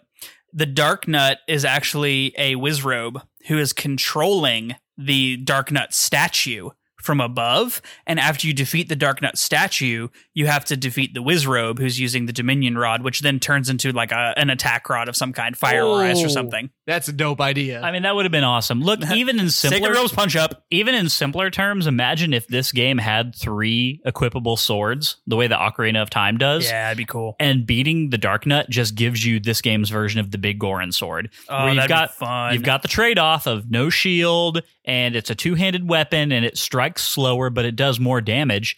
This game does not have a Big Goron sword equivalent, and it would have been pretty cool to get one here. Yeah, that would have been dope. Especially winning it from such a cool enemy. And then even if you only used it partially through the back half of the game, that would even be something that kind of like reinvigorates you for combat. Yeah. Which would have been really cool for me. Yeah. And like, you don't even have to use it. Like, I never use the Big Goron sword. I always get it, but I never use it. And just like having it and knowing how you got it would have been a really cool thing. It's currently sitting on the wall of my house in Terrytown at the moment. Yeah. Mine is actually also sitting at the on my house in my house on Terrytown. And where's the house in Breath of the Wild? It's in Hateno Village. Yeah, I also have it in Hateno. Yeah. I think it's so fun because Dark Nuts were kind of not necessarily the trash mobs of early Zelda, but they were pretty populous. And the longer that the series goes on, Dark Nuts have become a much more intentionally used enemy where they pop up in kind of like big moments and they are kind of beefier enemies. Moblins have kind of taken over the role that Dark Nuts had in the early Zelda game. And I really, really like that. It actually makes me sad that we did not get a version of the Dark Nut in Ocarina of Time or Majora's Mask or anything else. Well, you have the Iron Knuckles. Yeah, you have the Iron Knuckles, but I was going to say in Breath of the Wild and Tears of the Kingdom. That would have been good. Honestly, Iron Knuckles or Dark Nuts in either of those games would have been super cool. And I mean, at the end of the day, the difference between a Dark Nut and an Iron Knuckle is, I guess, just the type of weapon they use. But yeah, that would have been because awesome. This fight does have pretty big Iron Knuckle Ocarina of Time vibes, right? Absolutely. I mean, at no point is this Dark Nut as slow as an Iron Knuckle is pre-losing its armor, which I think is to its benefit. Sure, but it's a similar kind of thing. It's a great fight. Honestly, it's the best mini boss fight in the game. I think so too. And like one of the things we talked about with the Death Sword in Arbiter's Grounds was like the sense of dread that accompanied the beginning of that fight. And I think this has a huge sense of dread as well. Like you walk into this huge domed cathedral that looks like it's straight out of the US Capitol. And like you look up and this is the giant, beautifully carved dome ceiling, and you look down and there's this imposing figure that's at least like 10.5 feet tall in black plate armor, and you're like, oh man, that guy is about to try to wreck my life. And like there is definitely a sense of like, oh my god, I'm like actually gonna have to fight this guy, holy cow. And there is it's a very different sense of dread. Like the sense of dread with the Death Blade was very supernatural, of like, I'm totally about to summon a demon and have to kill a demon. And this one is, I'm about to have to fight a really big dude in really big armor with a huge sword. And both of those are cool and fun and awesome, and I love it. Yes. Yeah. Okay. After all of this, I'm going to have to just say this may be my favorite overall temple. Whoa. It is truly amazing. And I think that Arbiter's Grounds boss fight is better because, I mean, Dragon Skull, Undead Dragon is cool. Dragon Lich. Yeah. Ooh, like that. Armagoma is whatever. We'll get there in a minute. But like, man, the temple itself is so fun. Well, let's talk about the temple's main item, which is the Dominion Rod. And this is an area where I really do think that the temple is down a notch or two from Arbiter's Ground and Snow Peak Ruins. And the reason for that is exclusively because the Dominion Rod has no practical use at all outside of specific puzzle solving, mostly in this dungeon, a tiny little bit for story purposes after this dungeon. It's collection of like heart pieces and stuff. Sure, but the thing is, you can't use it for anything else other than that. Sure, and it's really cool in its mechanics here. I like the way that it works. It's a more fun version of the command melody from Wind Waker. It's doing the same thing. Way more svelte. Yeah, it's doing the same thing. You don't have to use the freaking wind baton every single time you want to use it, which is great. God, that was horrible. Honestly, you know what? This is bringing up a point that I was thinking while I was playing this dungeon, which is that Temple of Time and the Tower of the Gods share a lot of very similar DNA. Oh, wow. Okay. I'm going to need you to expand on that because I've only played Temple of the Gods one time. So I'm going to need you to really like kind of. I mean, they are both ancient Hylian structures that have been maintained and are guarded by a force of enemies that are there to defend the dungeon. They both revolve around this same mechanic where you're using an item or a song to maneuver statues between places to progress further into the dungeon. I mean, they're both vertical. They're both towers, right? I don't know. I just even the soundtrack, right? Like the ancient, like dun dun dun dome, like the vibes that they have of like ancient holy temples is very similar. So I agree with you until you got to the vibes part, because I feel like the vibe of Tower of the Gods was more, and this is kind of splitting hairs a little bit maybe, but like the Tower of the Gods was more like ancient Mayan, Mesoamerican. Yeah, but that's just down to game aesthetic. Sure. Okay. Like other than that, yeah, I totally agree with you. Yeah. I think a lot of those things are true. One thing that stuck out to me in this temple was the distinct lack of pews. I know, there were no pews for me to crush. So I like crushing pews. You can't crush them, but also, so you build this grand, beautiful building, which at least here in the United States, I associate with old churches, right? Yeah, for sure. So the stained glass, the reliefs. Honestly, the best would be any of the ancient cathedrals in France, Great Britain, or any of those places. Yeah, well, I haven't been to those places. Well, fair enough. Oh, because I'm poor. Damn it, Mike! Why haven't you? Dang it, Mike! Come on! Why haven't you been to France? I got 2 kids and I'm a cop. So yeah, well, travel. You know, ACU had a study abroad program. Yeah, I had real learning to do, Matt.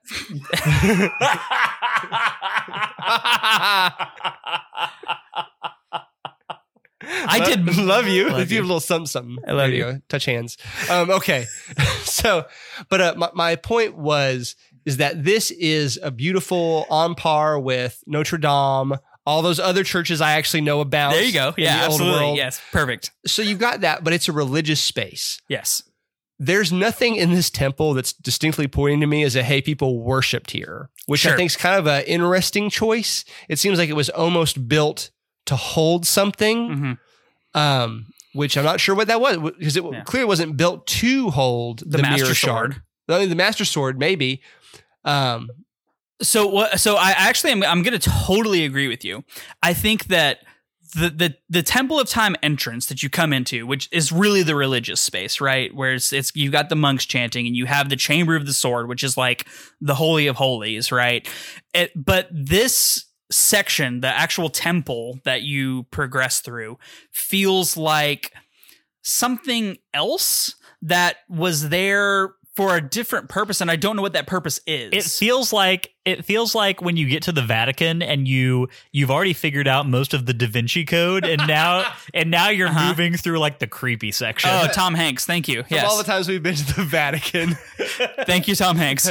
I've seen a lot of Exorcist movies. I know about the Vatican. Having been to the Vatican, this feels nothing like the Vatican. So one thing that I think was very interesting that I want y'all's opinion on before we hit the boss fight.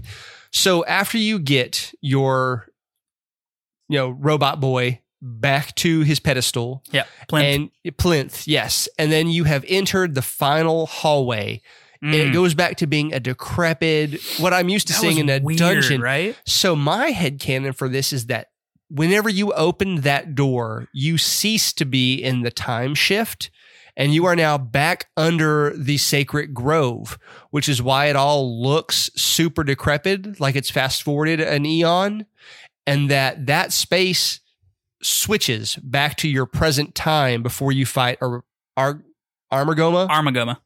So that was my kind of headcanon, is that now I'm back in my time frame way underneath the ruins of this temple via the old temple. So that headcanon, which I don't know that there's a lot of support in game for it, but I mean, when is there ever support in game for something like that? I think that solves my main problem with this entire story beat, which is how in the hell did Zant get a mirror shard into the Temple of Time when it is protected by the magic of the Master Sword? And that makes no sense. 100% doesn't make sense. So that was my thought, is that this temple, while in ruins, is still partially intact, and that he is almost doing like kind of, they called it a dark trick. What would they call it whenever Ganon all of a sudden had the Triforce? A divine prank. Divine prank. So dark trick, divine prank. Yeah, sure. But so he is kind of intentionally just kind of throwing shade on all of our holy symbols throughout Hyrule. And he's like, you know where I should hide this? In the Temple of Time, baby. So he goes to the ruined Temple of Time, uses his magic to get to the underlying chambers where Armagoma has been chilling for ages and spawning babies, and puts it down there. That is headcanon that I am 100% behind. Rude.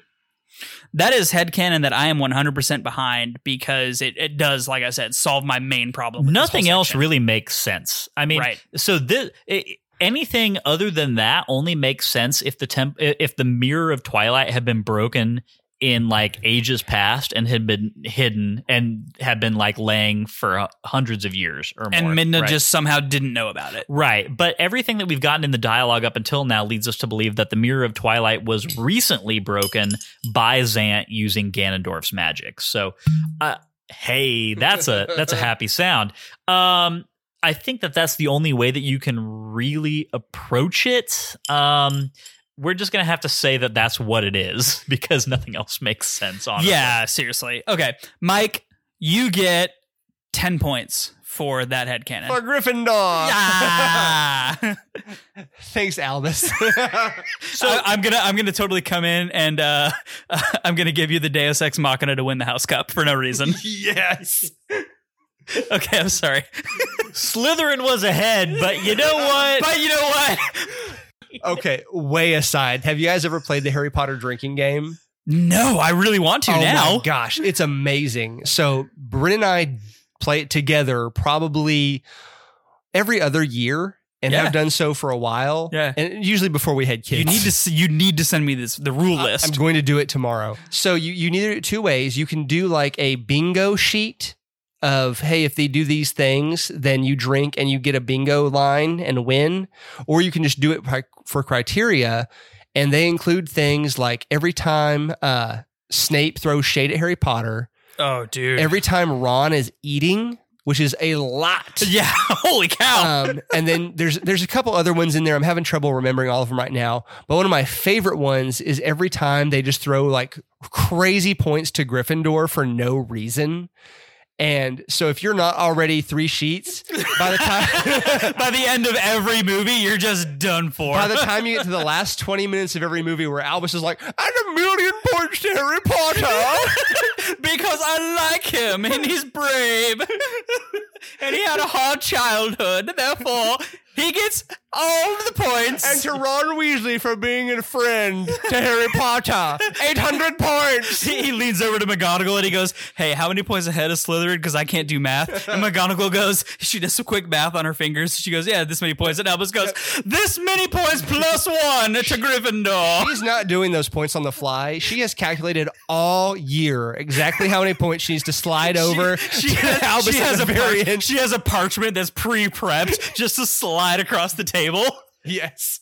Dumbledore realizes he did his math wrong. He's 10 points short. He's like, this goes to I'm giving Neville. Neville, you get 10 points. 10 points to Neville because I saw you help load the vending machines last week.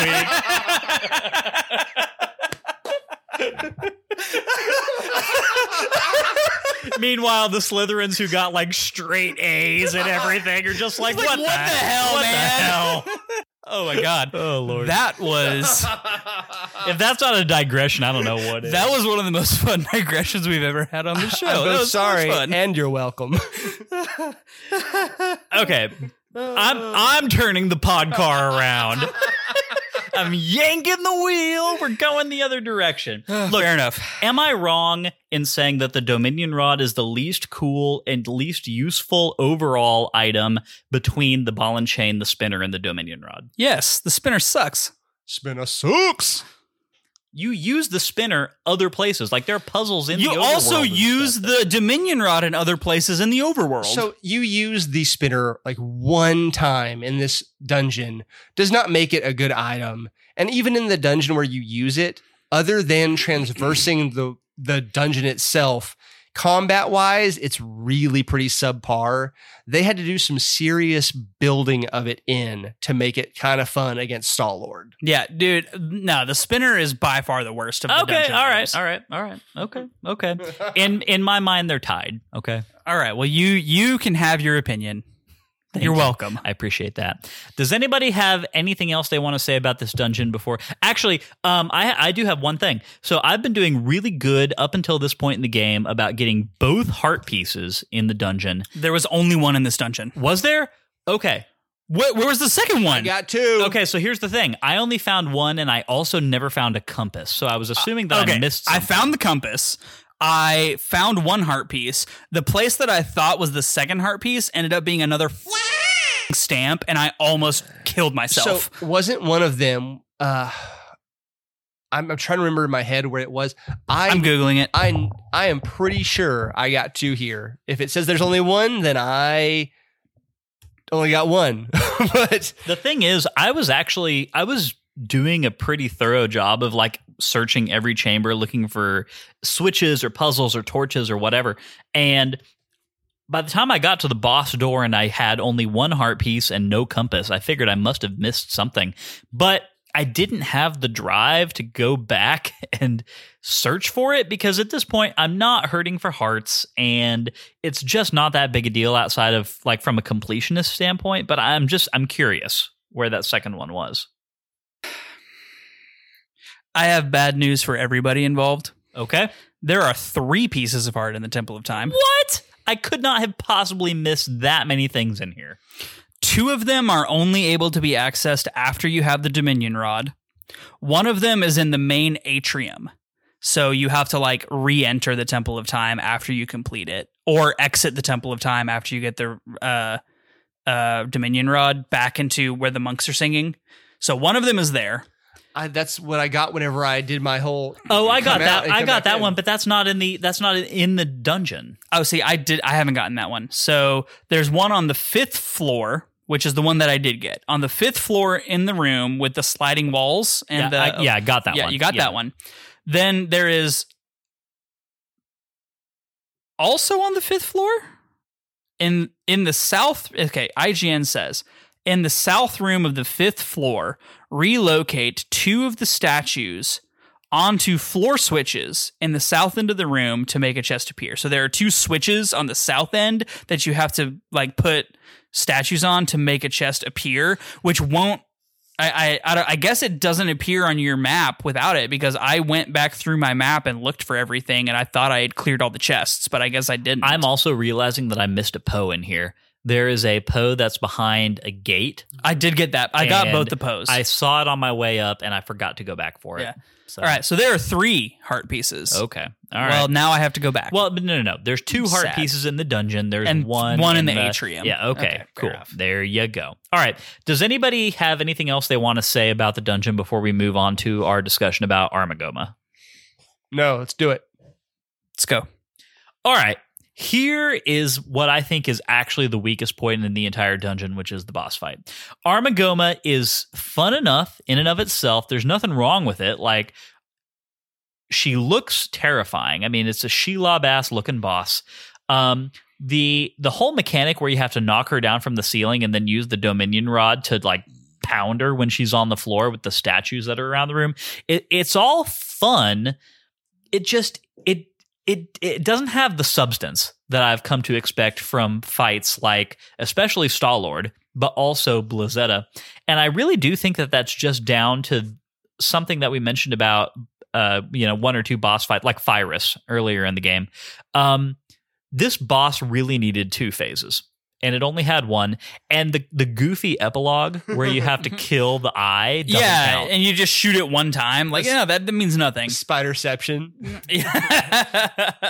Yeah, I totally agree. I think that this boss was very underwhelming, and especially in comparison to a lot of the other bosses we've had, Pyrus not included.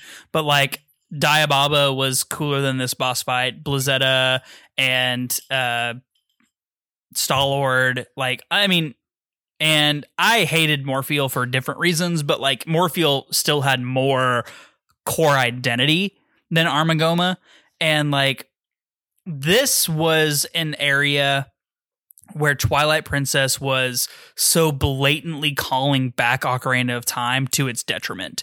You could have very easily had a totally different boss that would have been way cooler if you weren't trying to do Ocarina of Time 2.0. Yeah, so I'm not even mad about the Goma reoccurrence. I just think that they have so much potential with a giant spider. Like, yes, you have the spewing of the spiderlings, which was kind of fun.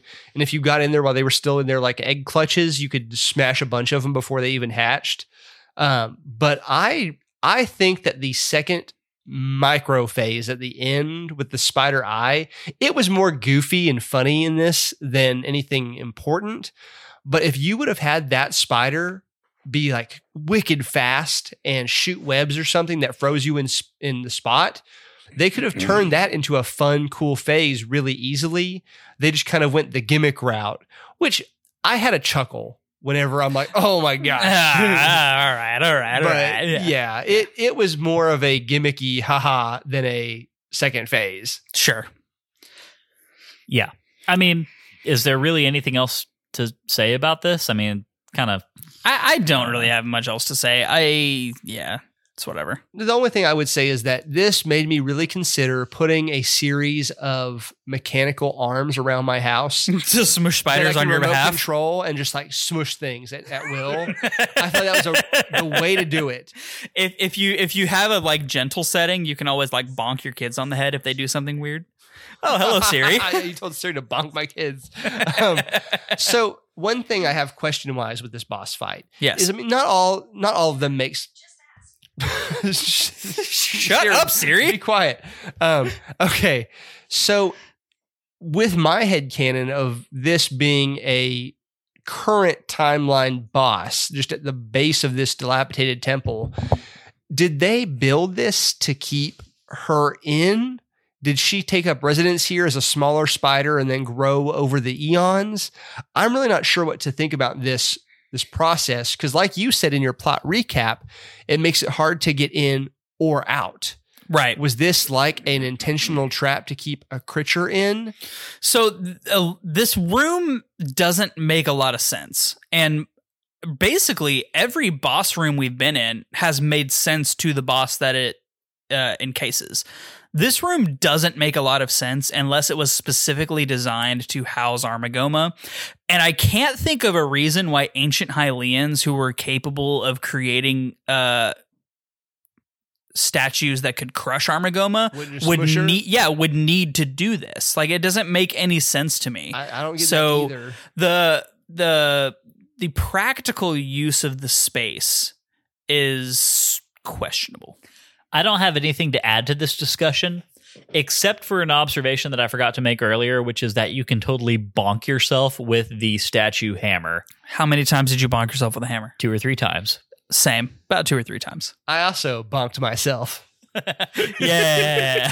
Bonk. And it was so funny because like I knew it was going to happen and I thought I was like out of the way, and then I would do an attack. Out of the way. Nope, bonk. Oh, man. I keep bonking myself with this hammer. Stop hitting yourself. Stop hitting yourself. Stop hitting yourself. I love that this giant hammer, which one hits like every other enemy, just kind of goes meh, on Link's head. It does 2 full hearts of damage on hero mode. Oh, on it's regular like pretty mode, intense. On regular mode, I feel like it's like half a heart. That's so fair. It's like not that intense, and I'm like, okay, is he hitting as hard as I think he's hitting?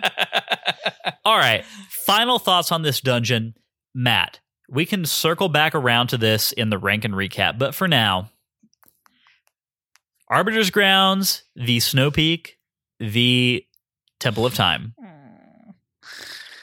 I'm going to have to go with Temple of Time just because of how ingeniously they meld the combat gauntlet versus puzzle dynamic. It's truly the most incredible usage of both of those things that I've seen in a dungeon that I can remember. So for you, it's Temple of Time, Snow Peak, Arbiter's Grounds? Yeah, I think so. How about you, Mike? I am Arbiter's Grounds, Temple of Time, then Snow Peak. I am Temple of Time, Arbiter's Grounds, Snow Peak. I completely agree. Like, this dungeon blew me away. It was such a surprise. Maybe it's just because I had it in my head that Arbiter's Grounds v Snow Peak was the main battle for this game. And then everyone kind of forgets about Temple of Time for some reason. But it was so good. It was so good. It was so good. I remembered almost nothing about this dungeon. And as I was playing it, I was like, this is really great. This is awesome. Like, how do I not remember this dungeon at all? Highly impressive. Like, seriously. I think, honestly, as we've been playing through Twilight Princess, God knows, everyone who listened to this podcast knows that I am a huge proponent of the Breath of the Wild, Tears of the Kingdom style of Zelda games. I love those games so much. I think they're spectacular. Twilight Princess's dungeons maybe make the case most clearly for why that style of Zelda temple should be retained. Question. You're talking just about the temples. Yes. You don't think Skyward Sword made that case? Skyward Sword had a few really good ones, and then some that aren't quite as memorable for me. Twilight Princess is shooting all bangers. Twilight Princess has had not a miss this entire time. Do you think Skyward Sword had a miss? Now I've got to think about Skyview Temple is not my favorite. Let's see.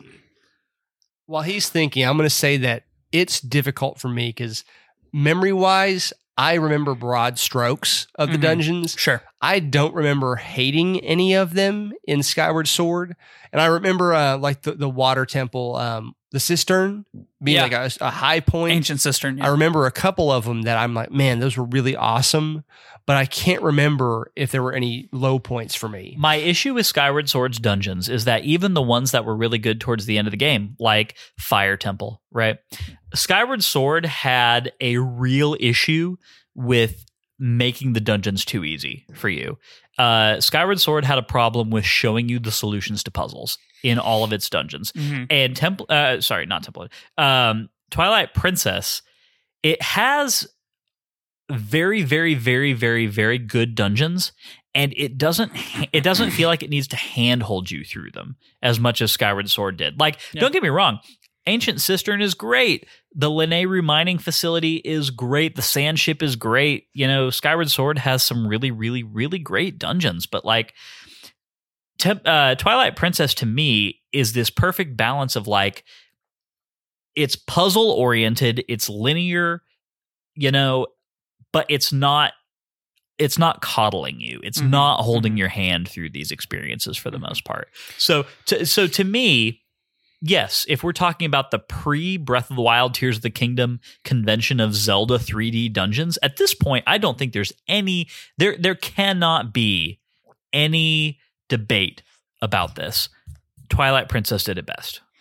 That is a massive statement because you're putting Twilight Princess dungeons up against Majora's Mask, Ocarina of Time, Skyward Sword, and Wind Waker dungeons. I stand by it. I'm not saying Twilight Princess is my favorite of those games.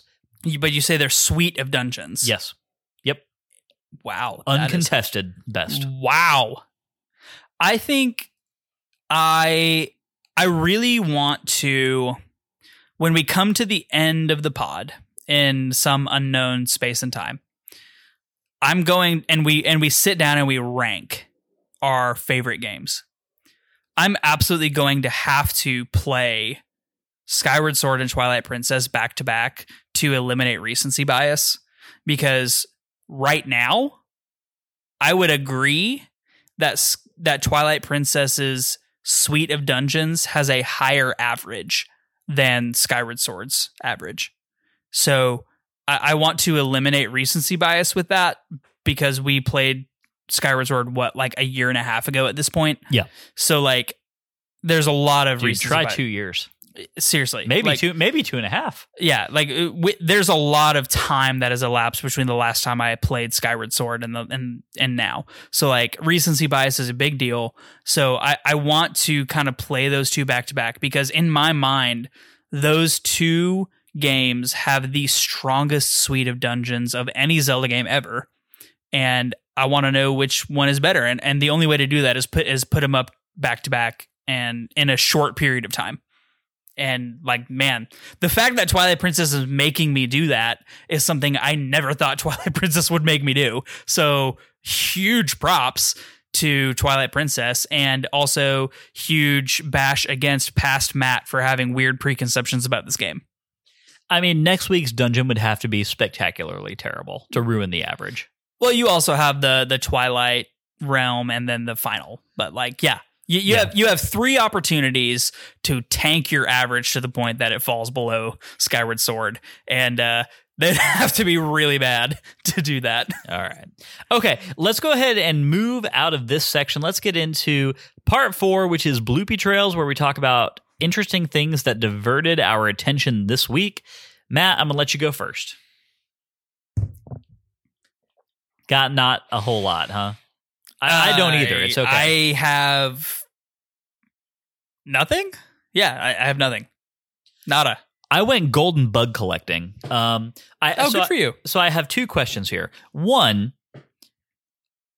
do you get a appropriate reward for collecting all of the Poe souls past the first 20? Like, should I continue doing that? I have no idea. So you get a bottle for doing the 20, right? Right, but then there's 60 total. Yeah. I don't know what the 60 gives you. I ain't planning on doing that.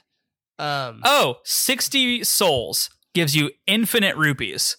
200 rupees every time you talk to Gengal. Yeah, but what do you use those on? Fuel your magic armor.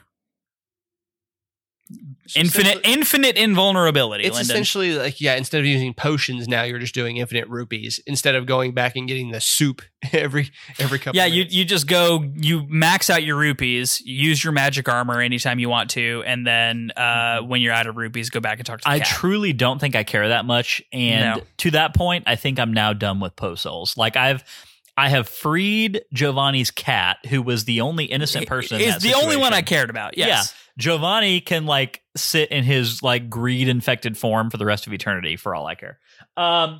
Golden bug collecting, I did a lot of that just because I wanted cash for the Mallow Mart quest, which I did finish out this week. I have a question about the golden bugs. It's so funny because the way that this is supposed to work is that each bug and its mate are both in similar areas, right?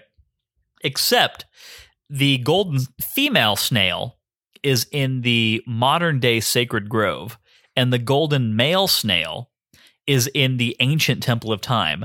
And I just think that's a very sad love story for those that is two really snails, sad. right? Like, all they want to do is find each other. They're just separated by millennia until Link saves them both and brings them together to Agatha's house. So there you go. Link is the hero of golden bugs. I'm happy that we could do that for them. Let's see. So talking about Mallow Mart, I did complete that quest this week, and we didn't talk about it. Like, we talked in past weeks about what you get from doing that, the ability to purchase magic armor and to actually purchase things from the shop in Castletown. That's great. I love the freaking, like, as seen on TV vibes that Mallow Mart has once he owns it. Like, the flashing lights and the whole vibe of this thing is hysterical. It is so funny. Yeah, I love Castletown Mallow Mart. I just like to go in there and like bask in the ambiance. And for a I minute or two. love that the original proprietor of the store in Castletown is wearing that stupid hat and is still manning the counter. I guarantee you that Mallow like bought it out, and in the contract in which he wrote, that dude had to like stay on and do that stupid shit for the rest of his life, because that's hilarious to me. Yes. So no, Mallow Mart is fantastic. I bought the stamp just to help his business. That's fair. Yep. I didn't buy the stamp. So, by the way, the reward for Agatha bug collecting is when you hit half, you get the big wallet. And when you finish all of them, you get the bigger wallet, which can hold up to 2,000 rupees. I feel like if I went back and saw her now, I would probably get the big wallet. I think I have enough. The big wallet can hold 1,000 rupees. So the bigger wallet can hold 2,000. And over the course of turning in all of the bugs, she rewards you with 1,650. So that's enough to expand Malamart twice. So I have the big wallet. Yeah, so do I. It's 1,000. I don't foresee myself needing more than that. Unless you just want to wear the magic armor for funsies. But yeah, and it's cool looking, but I'm usually wearing my green stuff. Really cool looking. But I'm not going to go out of my way to find more bugs, especially trying to truck through the end of this game.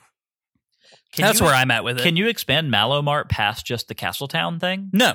That's okay, it. I didn't think so. No, so you have to fund the first expansion, which is repairing the bridge.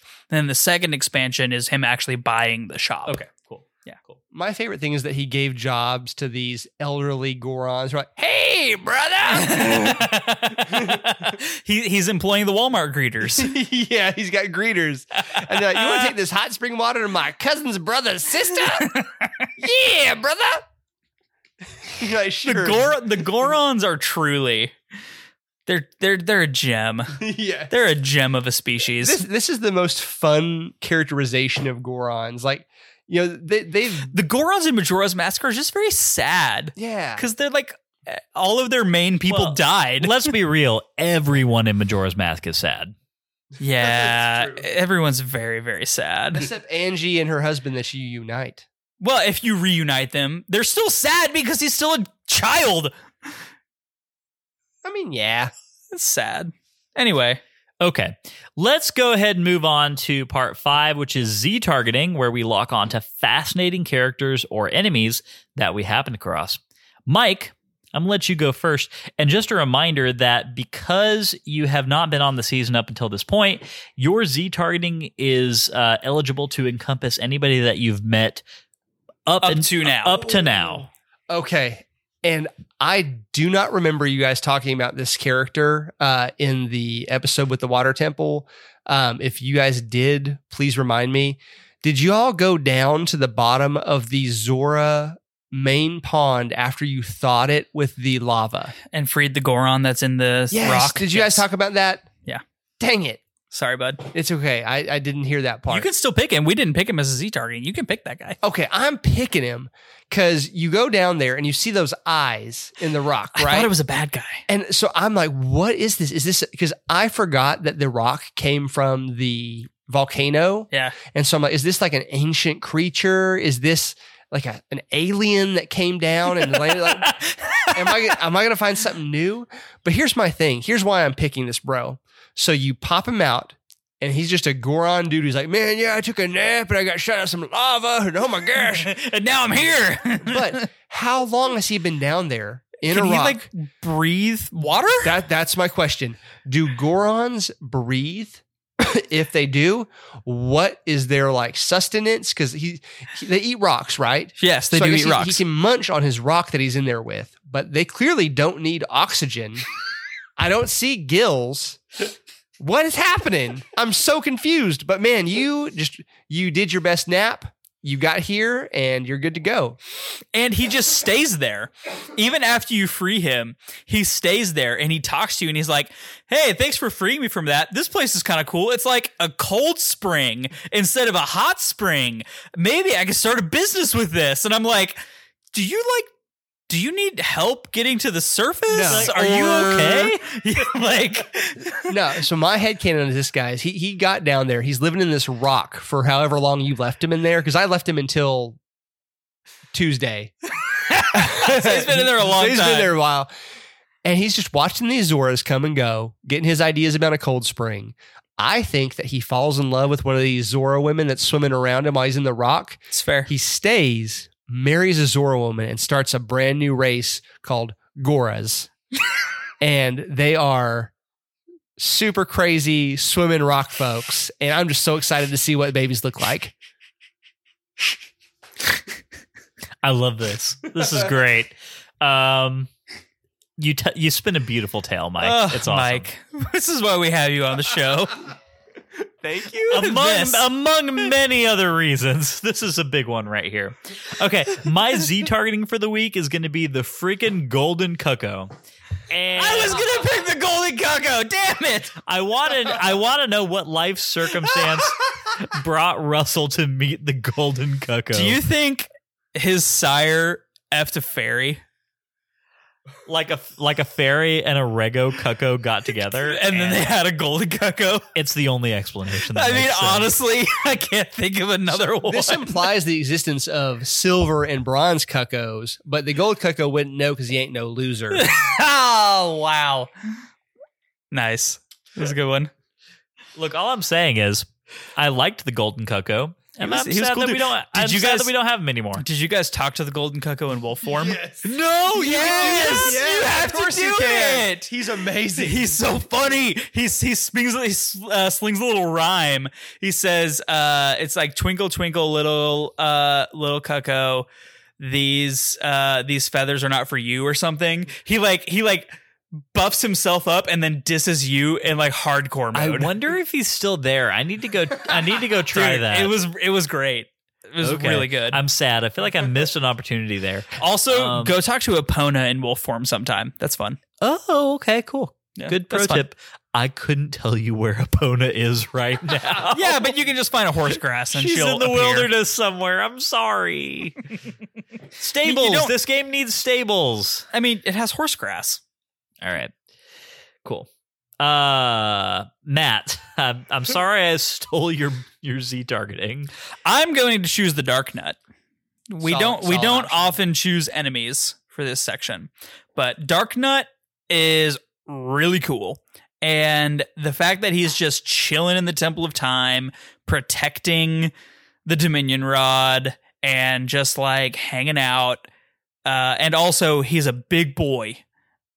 I don't know. He's cool. I like him a lot. He is a character I would play as in Skyrim. Super solid Z targeting. Dark Nuts in general, just like Really cool enemies. really, really cool enemies. And they need to make their appearance back in the mainline Zelda series at this point. Like, they're just so stinking Look, cool. Tears of the Kingdom brought back Gibdos. Why not Dark Nuts? Give me some Dark Nuts. Because then Dark Nuck, our intrepid maestro, Il Maestro. would have a new character to have as his profile pic on Discord. Your logic is flawless, as always.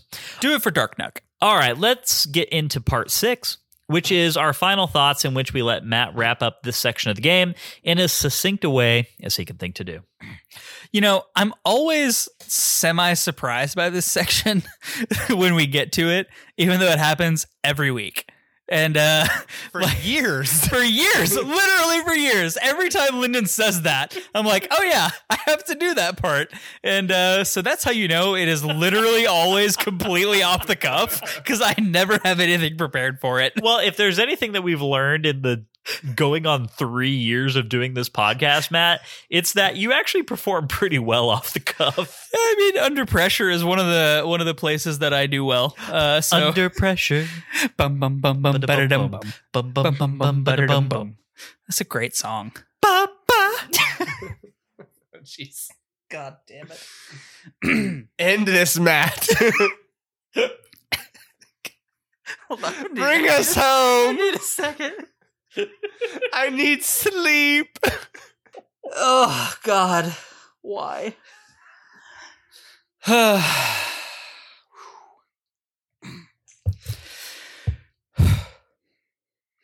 We start this section of game.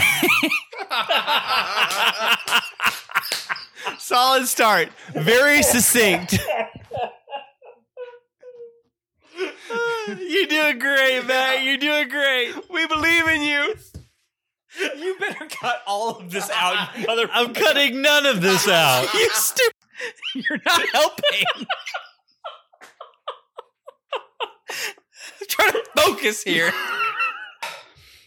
We come to this section of game with another svelte / non-existent between section of dungeons and proceed directly into a retread of our progression through the Lost Woods with the Skull Kid, which, while fun enough, is kind of annoying. But we go into the Temple of Time, which is the most amazing nostalgia trip for any fan of Ocarina of Time, and a grandiose and a beautiful set piece of a place and a temple that we have. We progress through a dungeon that is dense with puzzles and enemies and great examples of both into a really amazing mini boss fight, grab the Dominion Rod and progress back through the dungeon, smashing all the obstacles on our way.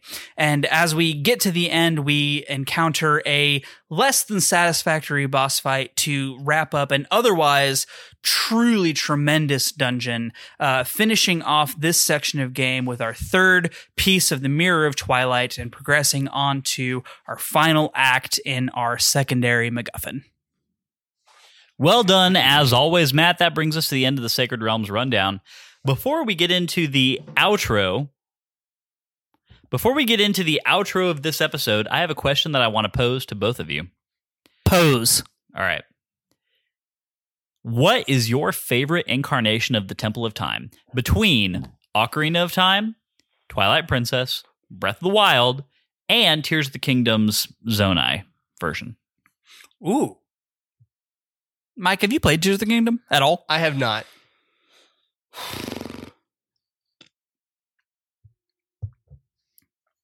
Lyndon, I'm going to make you go first while I collect my thoughts. So to me, it's always going to be down to Breath of the Wild's incarnation of the Temple of Time. I love stumbling across it in the Great Plateau area and kind of coming up on it with the very subdued piano version of the Temple of Time theme is great. The Temple of Time in Breath of the Wild, to me, is the place that I always return to. It's the place that I always go to dump my goddess orbs, right? To up my hearts or stamina or whatever. It's where I tend to end play sessions. It feels beautiful. It's the most ruined version of the Temple of Time that we ever encounter. Well, actually, while actually maintaining the structure of the temple. I was going to say, it's probably not more ruined than the Sacred Grove in Twilight Princess. Yeah, but the Sacred Grove doesn't retain the structure. So I think your point stands. Yeah, sure. But yeah, to me, it's Breath of the Wild's Temple of Time. And that's not to take anything away from any other incarnations. That's just a special place for me in that game. I'm actually going to agree with you for all the reasons that you said. Like, Ocarina of Time's Temple of Time has such a big nostalgia beat for me, but Breath of the Wild progresses that into my adult life. And so it's really a question of like where I'm at when I'm playing the game, right? And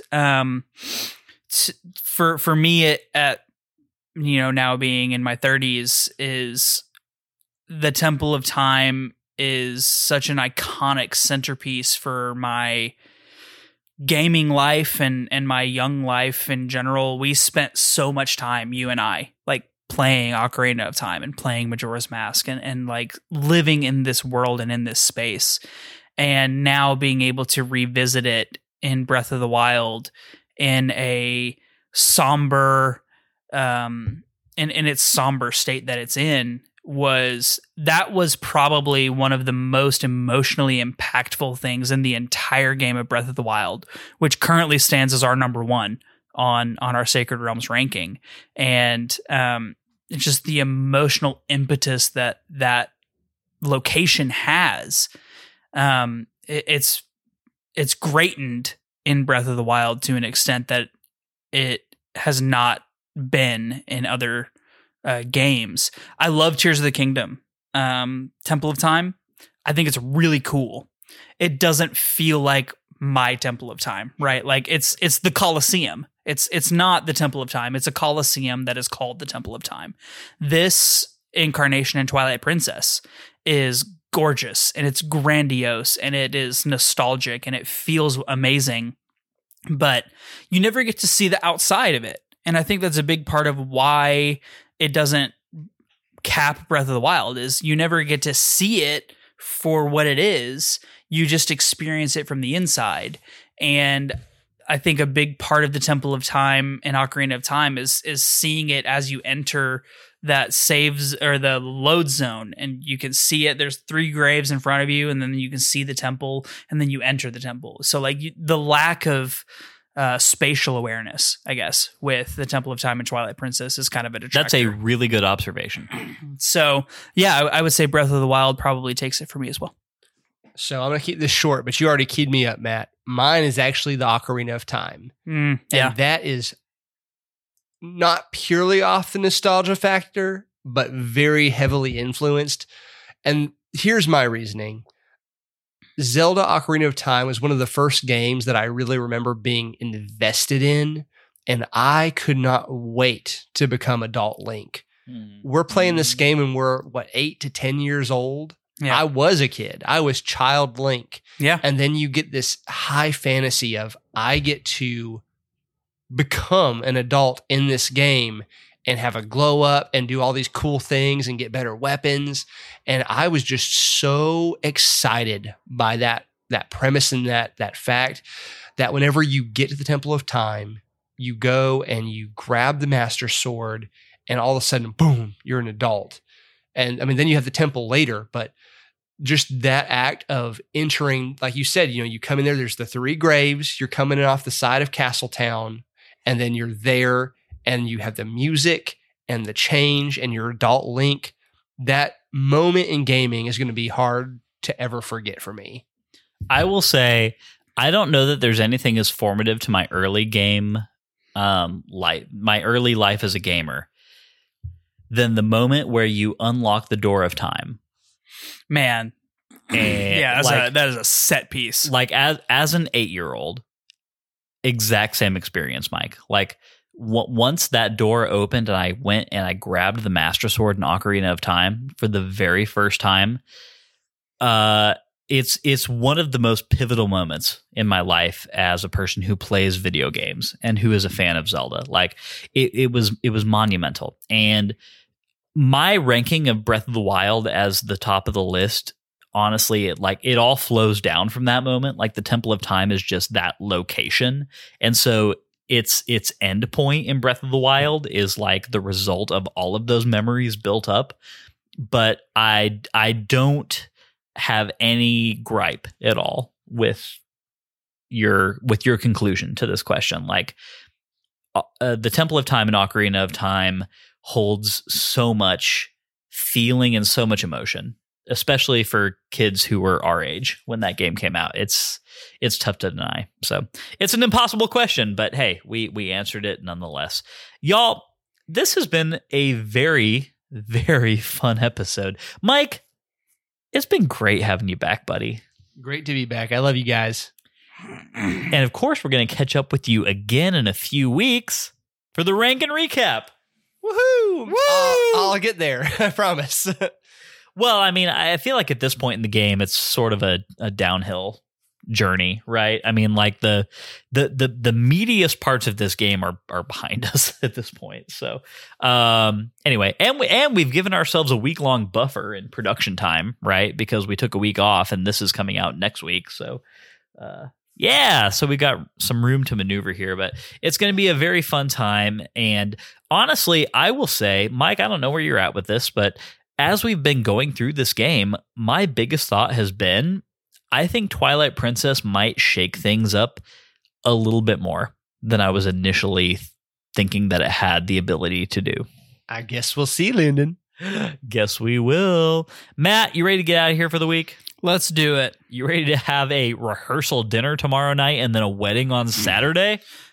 I mean, it's going to be there whether we're ready or not, so let's do it. I'm going to eat so much lobster bisque tomorrow. Lobster bisque is great. It's so good. Mike, I hope you have all the lobster bisque that you need to feel happy. Thank you. All right, y'all. If you enjoyed today's show and you would like a little extra Sacred Realms in your life, you can head over to patreon.com/Sacred Realms Pod and become a patron. If you've got no rupees, it's not a problem. 5-star Apple Podcast reviews are a great free way to support us. More reviews means that more people see our show, makes us very happy Hylians. Follow us on Twitter and Instagram at Sacred Realms Pod for updates on the podcast and for behind the scenes action. Sacred Realms will be back next week with our thoughts on Twilight Princess Chapter 9, featuring the one and only Max Nichols. for the third time this season, which I think is a record. Yep, and then we've got Josh and Cody coming up right behind that. So, gonna have all of our regulars. It's gonna be a good time. Maybe this next one won't be 3 hours. I'm making. Looking at you, Max. I'm making no promises. All right, it will be what it will be. In the meantime, Twilight Princess can be played in its original form on the Nintendo GameCube or the Nintendo Wii. Its HD version can be played on the Nintendo Wii U, or it can be emulated via a variety of means. However, we ask that you not do that unless you legally own the copy of the game that you're emulating. But in the meantime, may your hearts be full, may your arrows never miss. We'll catch y'all next time.